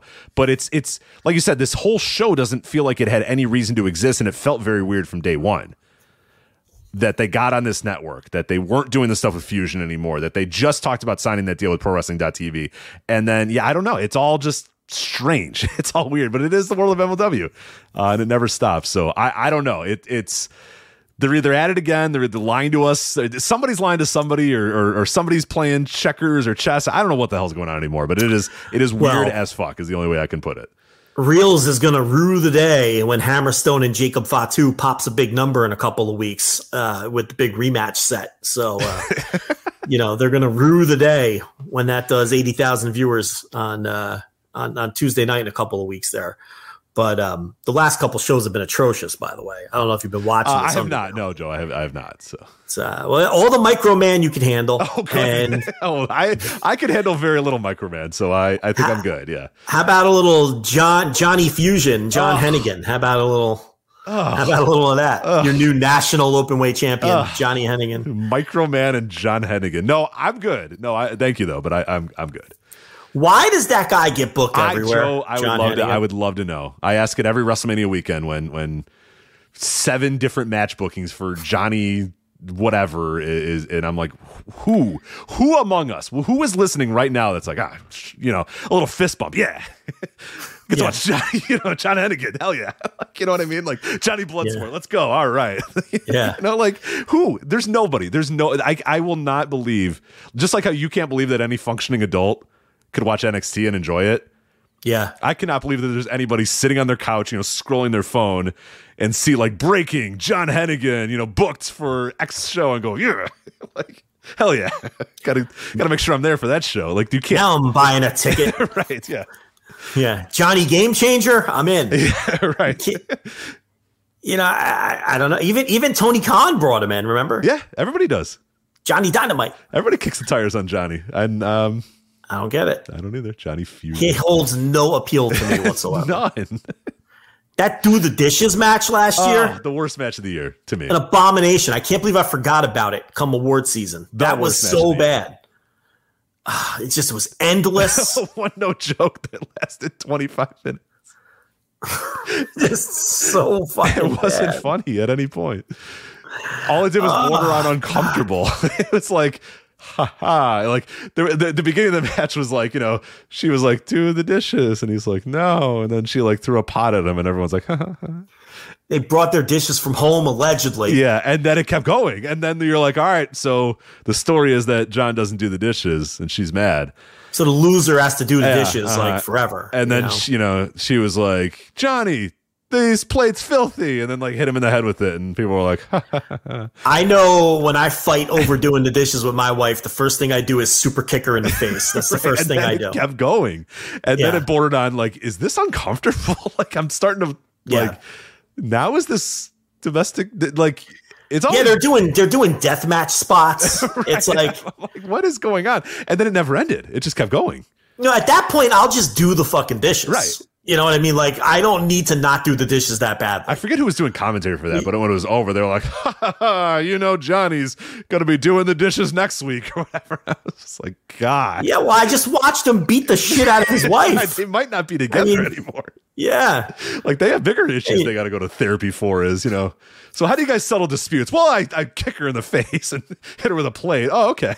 I mean, this is over the dishes. What happens when they debate important things like money? Yeah. Taxis has got to be a disaster over there.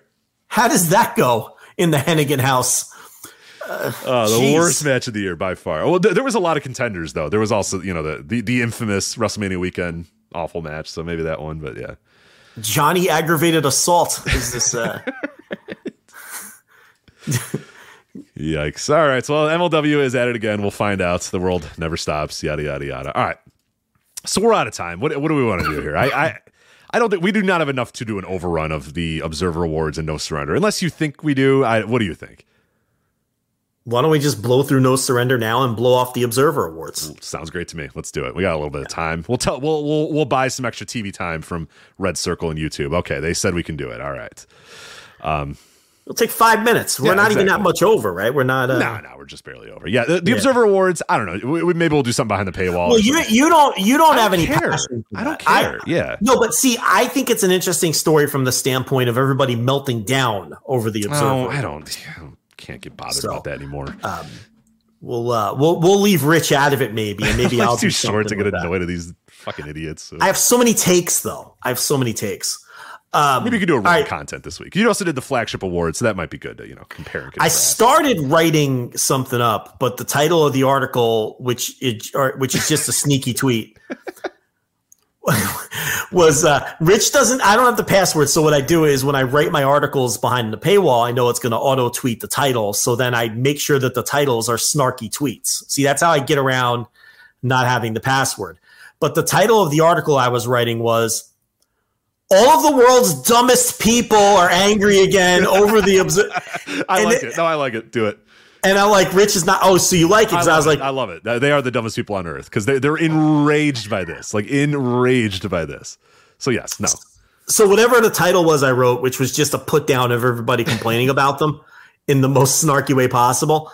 The problem was I had writer's block for the actual content of the article. You know what I mean? All your best work was in the title. So all my best work was in the title. I really just wanted to write a title so that I could sneak a tweet past you on the account. Well, so, then the actual write up could just be like, "You guys are all dumb. Stop." And then that would have been it. And then you would have gotten your wish. But maybe the paying customer wouldn't have enjoyed that as much. So. Right. So then I just aborted mission and hit delete. But I think it worked better on audio because when I look at the Observer Awards, I don't even think any of them are like, I don't have a problem with any of them. I was like scrolling earlier. I'm like, all right, which ones do I have? No. I was like going through and I'm like, it's just going to be us reacting to dumb people. Yeah. Being wrong about stuff. So it's like, I don't know. It's not. It's perfect hour 3 content. To be honest. But we got other hours. But the thing is, like, I wouldn't have picked all of these winners, but I don't think any of the winners are totally out of line either. Like there's no winner here where I'm like, what the fuck were these people thinking? Even if they weren't necessarily what I would have picked. Anyway, this is turning into a segment. So exactly. So let's just do the No Surrender. Let's talk about Impact Wrestling's No Surrender. Also available on Fights. The replay available voicesofwrestling.com/fight. I feel like Johnny Impact is on all these shows even when he's not. Yeah, he's not on this one, but Taya Valkyrie is, and that's enough to kind of drag a thing down. So we'll get to Taya Valkyrie in a bit. But Impact World Title match. Josh Alexander and Rich Swann was the main event. Very good. These are two great professional wrestlers having a great professional wrestling match. This would be the one and only match that I would recommend checking out from No Surrender, unfortunately. Good. Really, really good. It's Josh Alexander and Rich Swann. Alexander's one of the most unsung guys in the world right now. I think he's just doing great work, and not a lot of people are watching it. And Rich Swann is always solid, especially in these Impact main events. He really delivers. So I would say go out of your way to watch this one. I went 4 1/4. A definite notebook for me, and a match. Definitely, if you get a chance to watch it, try to. It's really, really good. I went 4 1/4 plus. There it is. I couldn't commit to the 4.5, but yeah, it was a very good match. And I like the story of Rich Swann trying to climb back to the top after 2 years when he lost the title to Kenny Omega. That's been 2 years. Yeah, I know. I couldn't believe when they were like 2 years ago at this time, Kenny Omega won the. And I was like, man, it both feels like it was 15 years ago and also feels like it was like 8 months ago. You know, it's one of those weird. Yeah. That's how COVID is in general. It's just like, no, that happened like 2 decades ago and also happened like a week ago. It's very strange, but who's going to go here? It's a standoff. Impact Knockouts World Title match: Mickie James, Hardcore Country versus Masha Slamovich. I don't know. I liked it. It was good, but not. You know what Masha Slamovich is? Not that good. She's what? No, I was going to praise her. Oh, okay. Go ahead. So you want to argue about Masha Slamovich? Not really. I think she's fine. I think people think that I think she's good, but the problem is the praise is way over the top for her. You know what I mean? I think she's what people say Roxanne Perez is. Because Roxanne, she's not actually good. Yeah. Roxanne Perez does not impress me bell to bell, I think. But Roxanne Perez very clearly has the attributes that company likes in terms of what they like in their stars, if that makes any sense. Of course, yeah. But Masha Slamovich is a much better wrestler to me than Roxanne Perez is.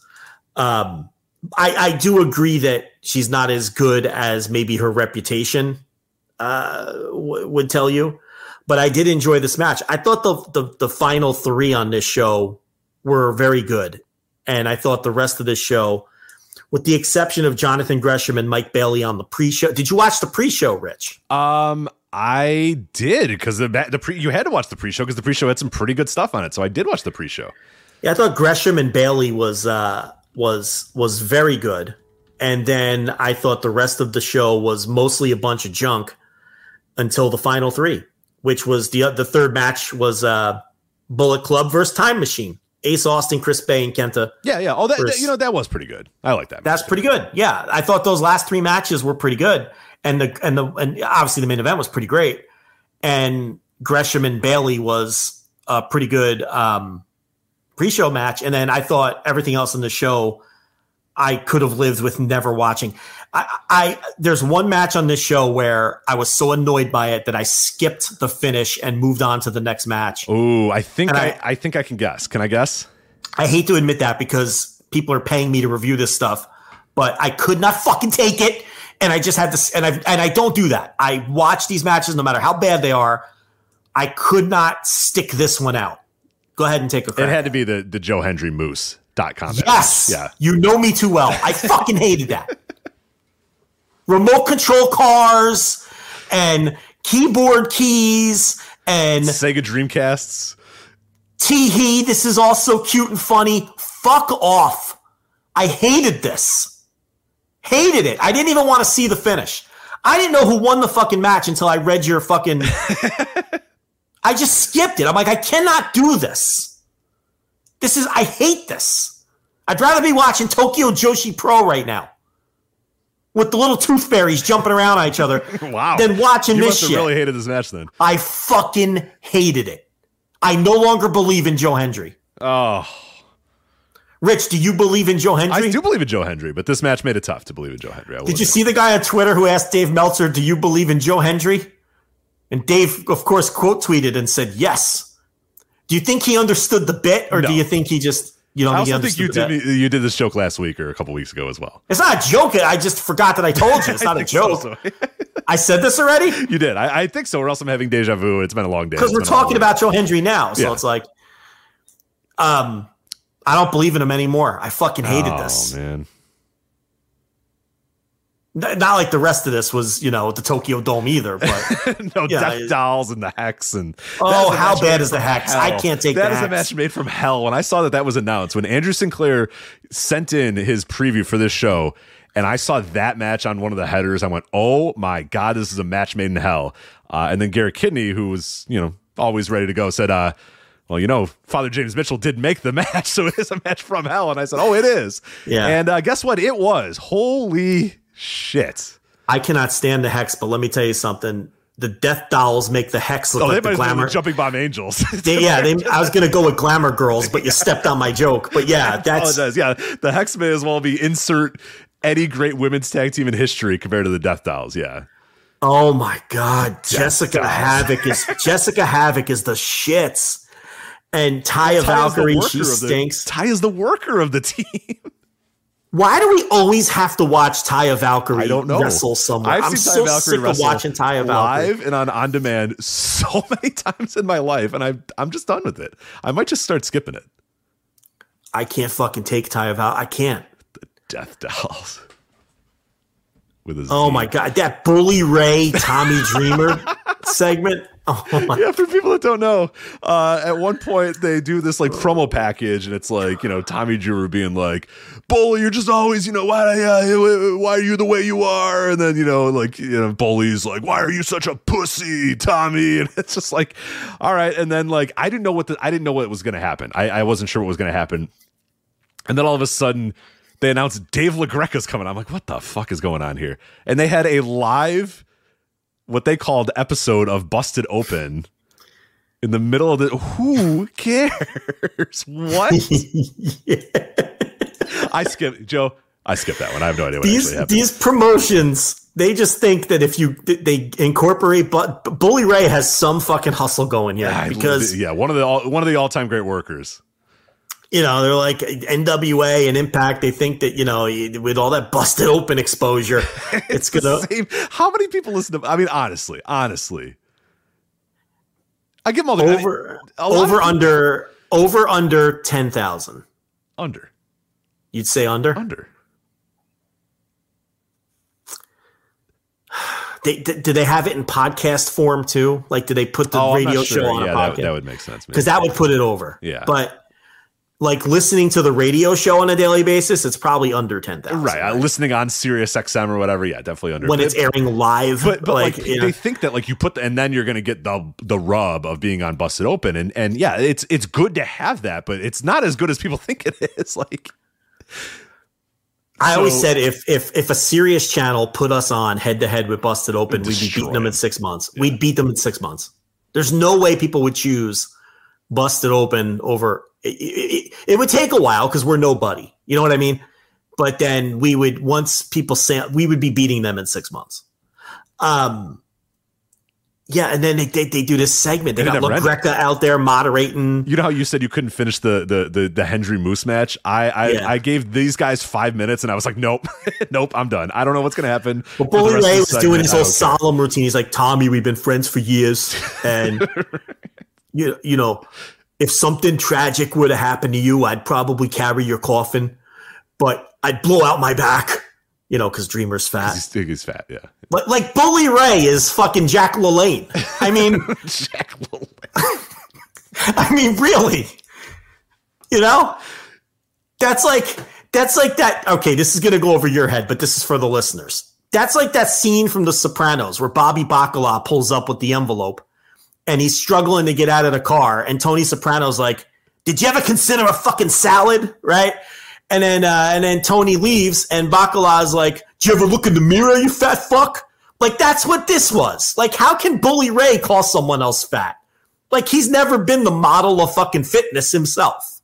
Okay? So that was ridiculous. So then he's doing this whole solemn, they're talking about Tommy Dreamer's dead mother. Like, I'm like, what is happening here? What are we doing? Why do I have to watch this? And then Dreamer doesn't trust him. He's like, Bully's like, I'll stay away. I'll keep my distance. I know you don't trust me. So then he finally earns his trust, and they go to hug it out, and Bully Ray kicks him in the dick and beats him up. Like everybody knew was coming. So, Rich, get ready on the next Impact pay-per-view spectacular to review Bully Ray versus Tommy Dreamer in the year 2023. We're still doing this. We're still doing this. God, why is it that those two guys have endured from ECW? Why can't like Sabu still be out here doing cool shit? I have to watch Bully Ray and Tommy Dreamer. They're the two guys whose bodies have held up. Those two? If you would have told me that in 1996, I would have went, fuck. I can't believe it. In 2023, these are the two guys on this show I'm still going to be watching. Oh, God. The show sounds like hell. I understand this no surrender, and it really kind of was. It was a chore, and that's why we made sure we were going to go over, but we had to talk about the show because we had to watch it. So, yeah, believe it or not, the Giselle Shaw, Deonna Purrazzo, and the Jonathan Gresham Mike Bailey match were both on the pre-show, and were both like among the best matches on the entire night. Yeah, I could believe guess. Khan. I didn't know Khan was back. You didn't tell me Connor was back. Oh, yes, he is. Khan is back. Khan, yeah, because they said Khan. I'm like, who the hell is Khan? And then he came out. And I was like, oh my god, it's Connor. Well, listen, great, cool. You guessed it. Frankie Kazarian bet on himself, and now he's curtain jerking Impact pay-per-view against Khan. The former Conor O'Brien. You know who else I could do without? Brian Myers. Forever. Yeah. Post Cardona, it's very sad. It's hard. It's a hard watch. I can do without him. Oh, I'm also done with the PCO thing too. Oh, yeah. Well, can we all be done with 15 that? Like, can we all be done? Like, we're good, right? I think Walter slapped the 15 minutes out of him at WrestleMania weekend in Dallas or whatever it was. That was in 2018. We're still doing it. I know. We're still doing it. He had an ROH world title run since then. God help us. Yeah. But hey, that's wrestling. So hey, the last three were good. The last three were fantastic. Josh and Alexander, I should Rich Swann, very good. Both agreed. It was very good. Watch it. And before you wrap the show up, Rich, I strongly recommend to everyone on last week's Impact, Motor City Machine Guns versus Jonathan Gresham and Mike Bailey. Okay. Sounds like a hell of a match. Would have been good for pay-per-view. That's great. It opens up the show. So if you have it on your DVR, just slap play. You're in and out in 15 minutes. You can delete the rest of the show because it was the go home for the pay-per-view. So it's just, there's no reason to watch the rest of the show. But that match was great. It was better than anything on the pay-per-view. I thought it was better than the you know what? It was close. The Alexander Swan match, very close in quality. So one more Impact rec since we buried most of the show. I'll recommend that tag match from the television show. There you go. So that is Impact Wrestling No Surrender. If you want to order that replay, you can do so at voicesofwrestling.com/fight, which I know many of you are going to do after that thrilling review. But there you go. That is it for the flagship. Again, this weekend, Sunday night, immediately following AEW Revolution, make sure you are subscribed to the $10 tier at patreon.com/voicesofwrestling, voicesofwrestling.com/Patreon, flagshippatreon.com. That is our paywall. That is our Patreon. That is where we will do Instant Reaction Live. It streams immediately following the show on YouTube, and then we will have an audio file up later the next day as well. But if you want to be there live, again, always a fun day. The chat room is always going crazy. People are always every AEW pay-per-view has something that people want to talk and react about. So these are always, always, always fun shows. They are among our most listened to shows. They're our most interacted with shows. They're a blast. So make sure you're there Sunday night for AEW Revolution 2023 Instant Reaction Live. So that is it for us. That is Joe. I am Rich. We'll talk to you next time on the Flagship Podcast. Take care. Hi, I'm Case Lowe, co-host of the Open the Voice Gate podcast. The one question I'm constantly asked when it comes to Dragon Gate is how do I get into the promotion? Well, stop asking and start listening to the Open the Voice Gate podcast, released every Wednesday on the Voices of Wrestling podcasting network. For exclusive news and show reviews, look no further than the leader in Dragon Gate coverage, Open the Voice Gate.